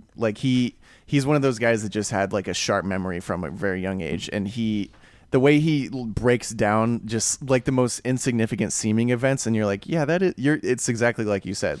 You're just like, what? Wait. I've never done it before, but I did a full Letterboxd review for it, because I've never done it for a comedy special before, but there was just something that was just so great about this thing. And just one of the things that I put on here was just that John Mulaney's wisdom and observance of the seemingly mundane or peculiar is on full display in the special, and boy oh boy does Mulaney relish in the mundane and peculiar. Ooh la la. Yeah, I like to quote myself. So don't quote me, but I can quote myself. Yeah, okay. I'm really excited to check this out. I love Mulaney. I just didn't have the time to watch it this week. I've been the biggest Mulaney stan since high school. And this, it's probably definitely his best special. I'm always partial to New in Town because that's the special that I saw someone that I could relate to for the first time. It's, comics are usually just so I hate my wife. Yeah. And it's just that sucks. I mean, New in Town and Comeback Kid are one of those things like Mulaney. I can rewatch his comedy specials unlike anybody else. Well, it's I've already because- watched Comeback Kid or not Comeback Kid. I've already watched This one. Kid Gorgeous Yeah. 2.5 times Yeah, already. it- Like it's very rewatchable and like the bits It's get an stuck in hour, your head. right? He creates these characters like he brings back like his father character and his wife Yeah, who he's yeah. brought up before, but they're very much characters. Well, there's that he has on Yeah, stage. they're definitely not full. Like, there's not who It's they not are. confessional. It's but not. He even does like one little thing. It's not even really like a whole bit where he's like talking about how his wife's just like he asks his wife like, "Can I make fun of you on stage?" And she's just like, "Yeah, but just like don't say that like." Like I'm a bitch and you don't like me, and he's just like, "What the fuck kind of a show would that be?" If I'm just like, "Yeah, my wife's a fucking bitch and I hate her." Like, I mean, This- that's very normie. Like, Yeah, it's like what broad, Louis was when he was yeah. married. Yeah. But the reason that these are probably the most rewatchable comedy specials are their density, and that's more than anything. You get speaks- lost in It it. speaks to his writing. They're within like a minute, you'll get like 10 fucking jokes. It's unlike any other comedian working. Like I love Bill Burr. He's probably my second favorite comedian, and he's very like he talks insanely fast, but he can't even hold a candle to the density of the writing of Mulaney. Like, and he's still so young. Like, yeah, it's exactly. so exciting. He's that- like 35, and he's already probably, like you said, he's probably the best working stand-up. There are people who were better in their peaks, but Right, yeah. they're not as good anymore. yeah, but as He's- far as people who are making specials right Yeah, now, I think that he he's- is far and away the best. Exactly. He's got the torch. It's going to rub some brand of comedy the wrong way, the kind of comedy that, you know, oh, I'm just wearing a t-shirt and I'm just smoking cigarettes. Yeah, he's like very old school in that he wears a suit. Yeah, he like wears up on suits. stage. Like I said, he's it's like- performing at Radio City Music Hall. Like it's very old school,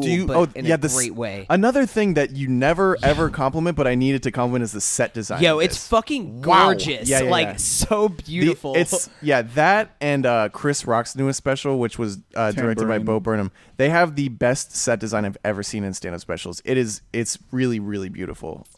I was going to ask, do you guys think that Mulaney is just, because he already tried to do a TV show and it didn't work, Yeah. that he's just going to stick to this and like just become really, really good at this? I hope for- so because this is what he's best at. Yeah, this is what the article focused on a lot. He's not gonna try to about make a him. movie or anything. I mean, he definitely may. He has the connections probably to get a movie deal done. But he is truly like, it's an old fashioned thing to say that stand up is the end. It's not. It's usually been a means. This is what's talked about in the article a lot. And it's just talked about in general a lot. Usually stand up is the thing that gets you Seinfeld and the Right. show. But with him, it's just it. Like if you just keep doing stand up, you just get better and better. Yeah, Like, but I'm thinking of other young stand-ups like Bo Burnham yeah, Bo's or gonna do movies. or even Aziz. Like those guys are past stand-up at this Yeah, point. and Kumail.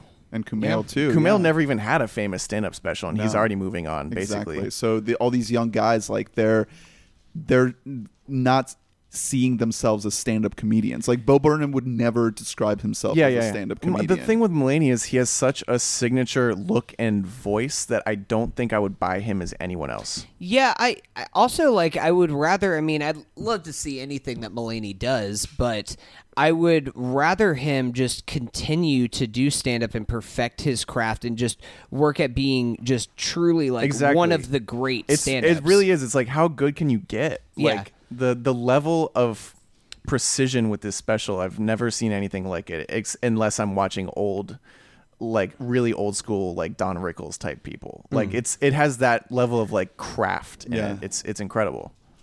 All right. Well, I guess I will have to check it out and get back to you guys next week. I'll definitely watch it this week. But we have one more thing to talk about before we wrap up, and that's Westworld.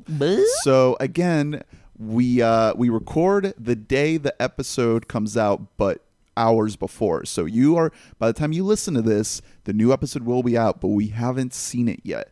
So we're playing a little bit of catch should up. really like change our recording date or something like that to talk about the biggest show that's on TV Yeah, right now. yeah. But We'll have to figure that out. But we're going to talk about last week's episode, Reunion. So I really think that this show is not going to really ever care to address the criticisms that are being thrown at it. It's not a show that's concerned with course correcting. It's doing a very specific thing, and it's just going to go straight for that. Yeah. It's not a show that is about characters or like really intimate human connection.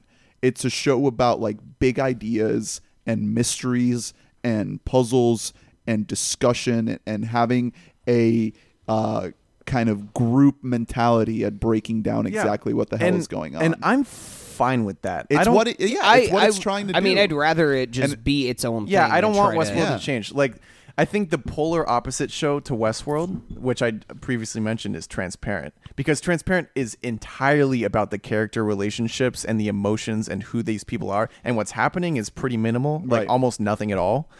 This is the opposite of that. What's happening is the biggest thing imaginable. And so how are you going to also focus on these people? And it's trying to get the audience to think about what could be happening or could not be happening, and really getting you to pay attention to the little things and really make you work. Like this episode in particular jumps around so much in time that you're just like really, your gears in your brain start turning just to keep track of like when exactly this is happening. So you're not really connecting to the people in the scene as characters. You're just trying, You're just trying to see like, okay, how does this relate to that other thing that happened that was 30 years in the future? Which I do think is kind of a criticism of the show that I have with it, is that I don't really care as much about the characters, and I don't necessarily know how that can be fixed in this kind of a show whenever you're doing something like this. I do think that this episode was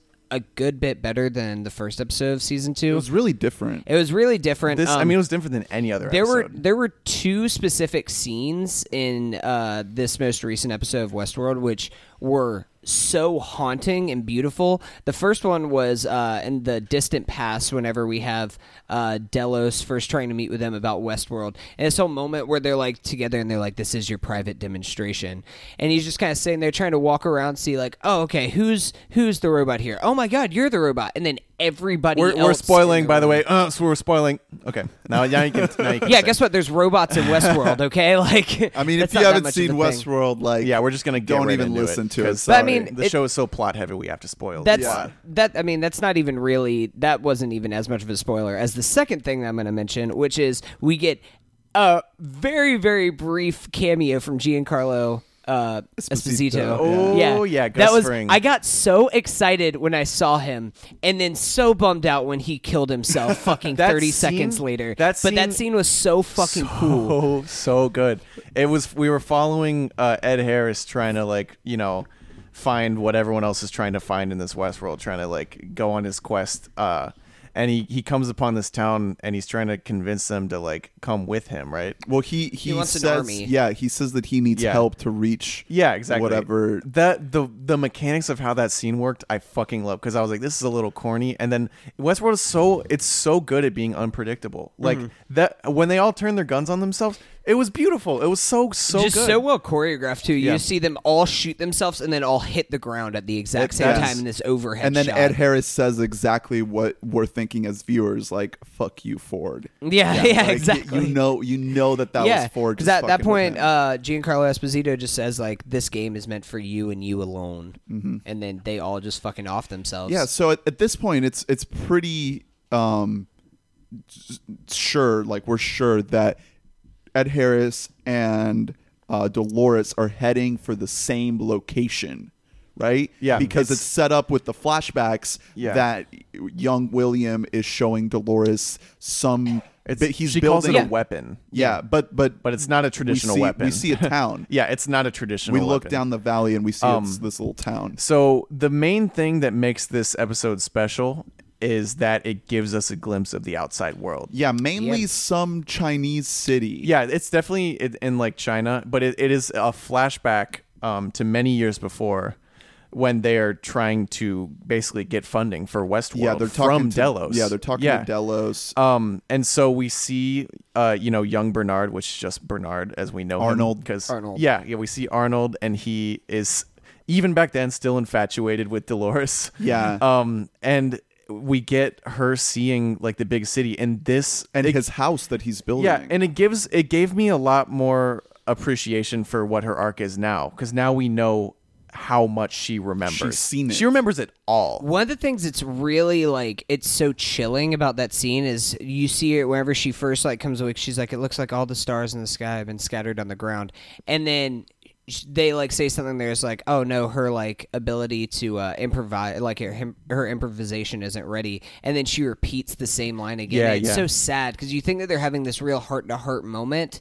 And then you remember, like, oh Yeah. yeah, she's still just. It's like a she has robot. Alzheimer's. Yeah. Yeah. But it really made me appreciate her arc, and then it got me thinking, well, I should have appreciated it anyway because she also remembers getting raped and murdered repeatedly. By William. Yeah, Mainly. Yeah, by William, and I'm sure plenty of other motherfuckers Jesus. who are gross. But yeah, so we got to see that past, and then we got to see her other. It was essentially a flashback episode, like because then we get to see her being adjacent to old school William, convincing the shitty evil brother-in-law's dad, who is the head of Delos, Mr. Delos, to invest in Westworld. Yeah, and Mr. Delos, he kind of sets up this mystery that's being reiterated about the park just being a method to harvest people's genetic data. Yeah, like like they're there's- not. This incredible technology isn't being wasted on a theme park. Yeah, exactly. There's a whole another ulterior motive to all of this that Delos is really. Yeah. That's what they actually are Yeah. in the business of. Yeah, and so we find that William is the one who really convinced this Yeah. entire thing to happen. I want to get into one of the main theories that Reddit kind of uncovered this past week. Yeah, I and think this one might be the one. I think that this is too. We've kind of talked about it a little bit off air, and there was one specific scene in this recent episode which really kind of leads into that theory. So if you don't want to be possibly spoiled for future episodes, again, we're theorizing here, but it really feels like this is where it's going to, is we have Dolores basically kind of going into this morgue area where they are fixing up the bodies, and you can assume they're harvesting out the brains of these hosts.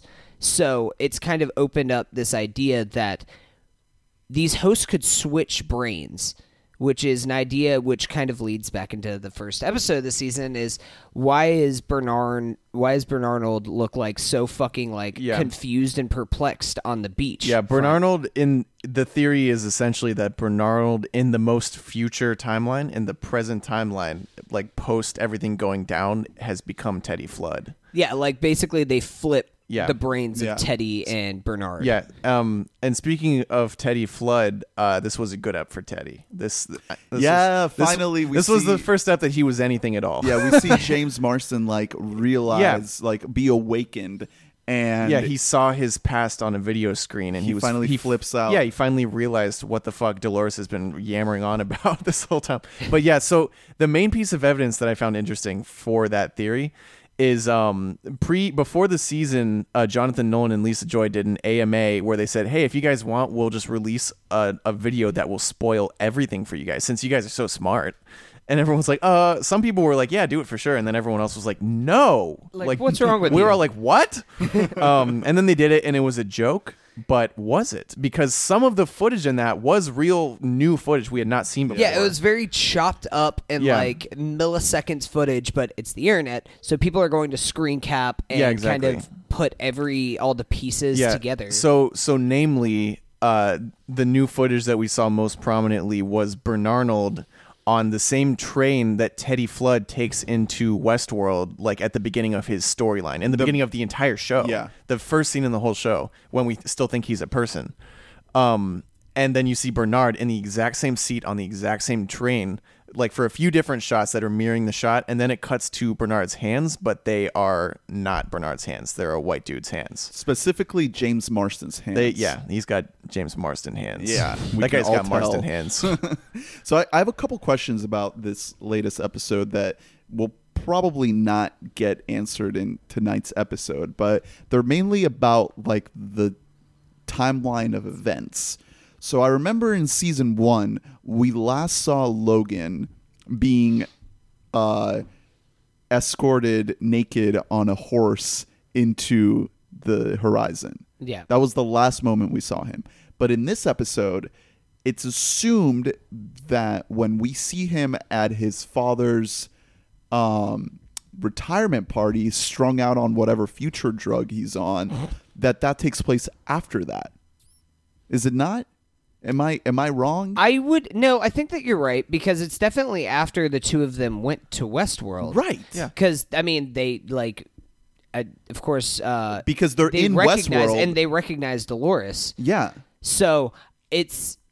I'm kind of confused on what exactly, like, how he kind of got out of that situation. But it sounds like both of them came out with completely different ideas, like almost like switched views of Westworld they had going into it. Well, because we have the scene where Logan first encounters the host, and then he's all like, well, might as well have a robot orgy because that's what you do.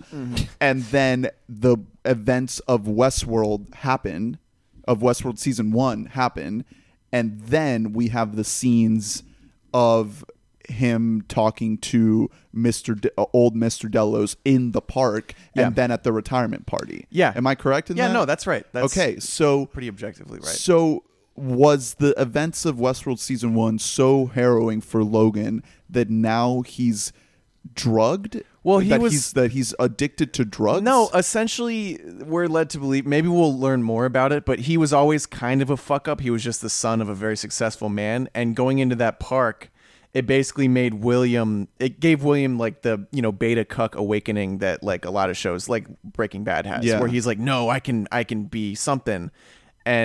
And I think that William is smart enough to realize that, like, hey, this kid's a fuck up. I could really be Yeah. like the true son. Yeah, and the heir exactly. To this whole Yeah, company. Because all Logan wants to do is just fuck the robot. Yeah, Yeah, we're yeah, led, exactly. Yeah, exactly. Logan is kind of a hedonist. He's the classic son of a rich man, and so that's what we get. We get Yeah. Logan being what he was destined to be, and William becoming what Westworld made him. There is a theory. Oh, yeah, because then we get the scene with him and Dolores where he's kind of spieling this little bad guy monologue. Yeah. And he's talking about how the host awakens something in the guests. And that's the whole point of the park. Yeah, yeah. That's the whole point of Dolores specifically in his experience.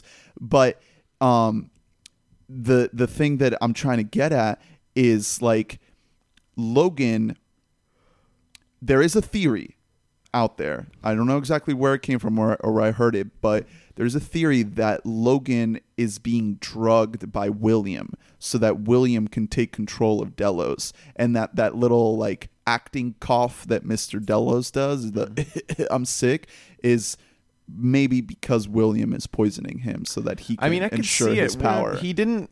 Maybe he didn't necessarily he kind of became evil after Westworld. He kind of did. He picks up the black hat. Yeah, he had a rise to power, and he became who he hated, which is good for him professionally. The scene where he basically talks down to Delos in Westworld where they're visiting. Yeah. He's like, you don't see what this potential of this place is? Wow, okay. And Delos is like, oh shit. Yeah, it's like nobody's ever fucking talked to me like that before. By the I'm way, rich. so the guy playing Delos, I'm not crazy about the dad. He's very kind of evil guy. He just it was kind of cheesy. Very The Scottish corporate accent man. was funny. It was Yeah. just like, okay.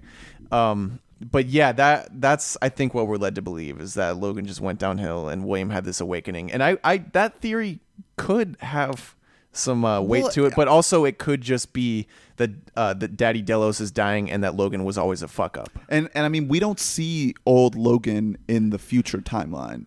Once it's Ed Harris playing William, there is no old Logan. Yeah. So That I would guess be- we're led to believe that he's not alive at that point. Yeah. He's gone. Mm-hmm. But you guys have any other thoughts on this episode? You got any predictions for tonight's ep?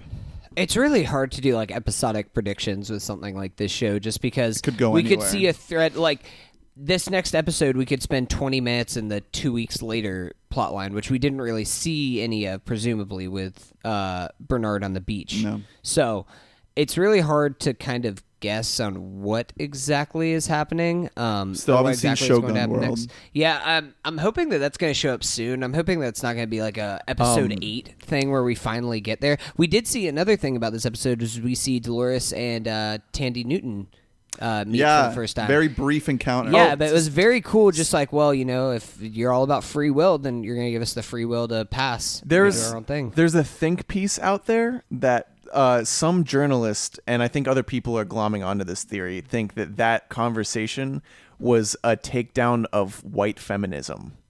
They think that, like, What? yeah, Dolores represented white feminism, and then obviously Tandy Newton was like feminism for everyone else. Okay. Which I don't know.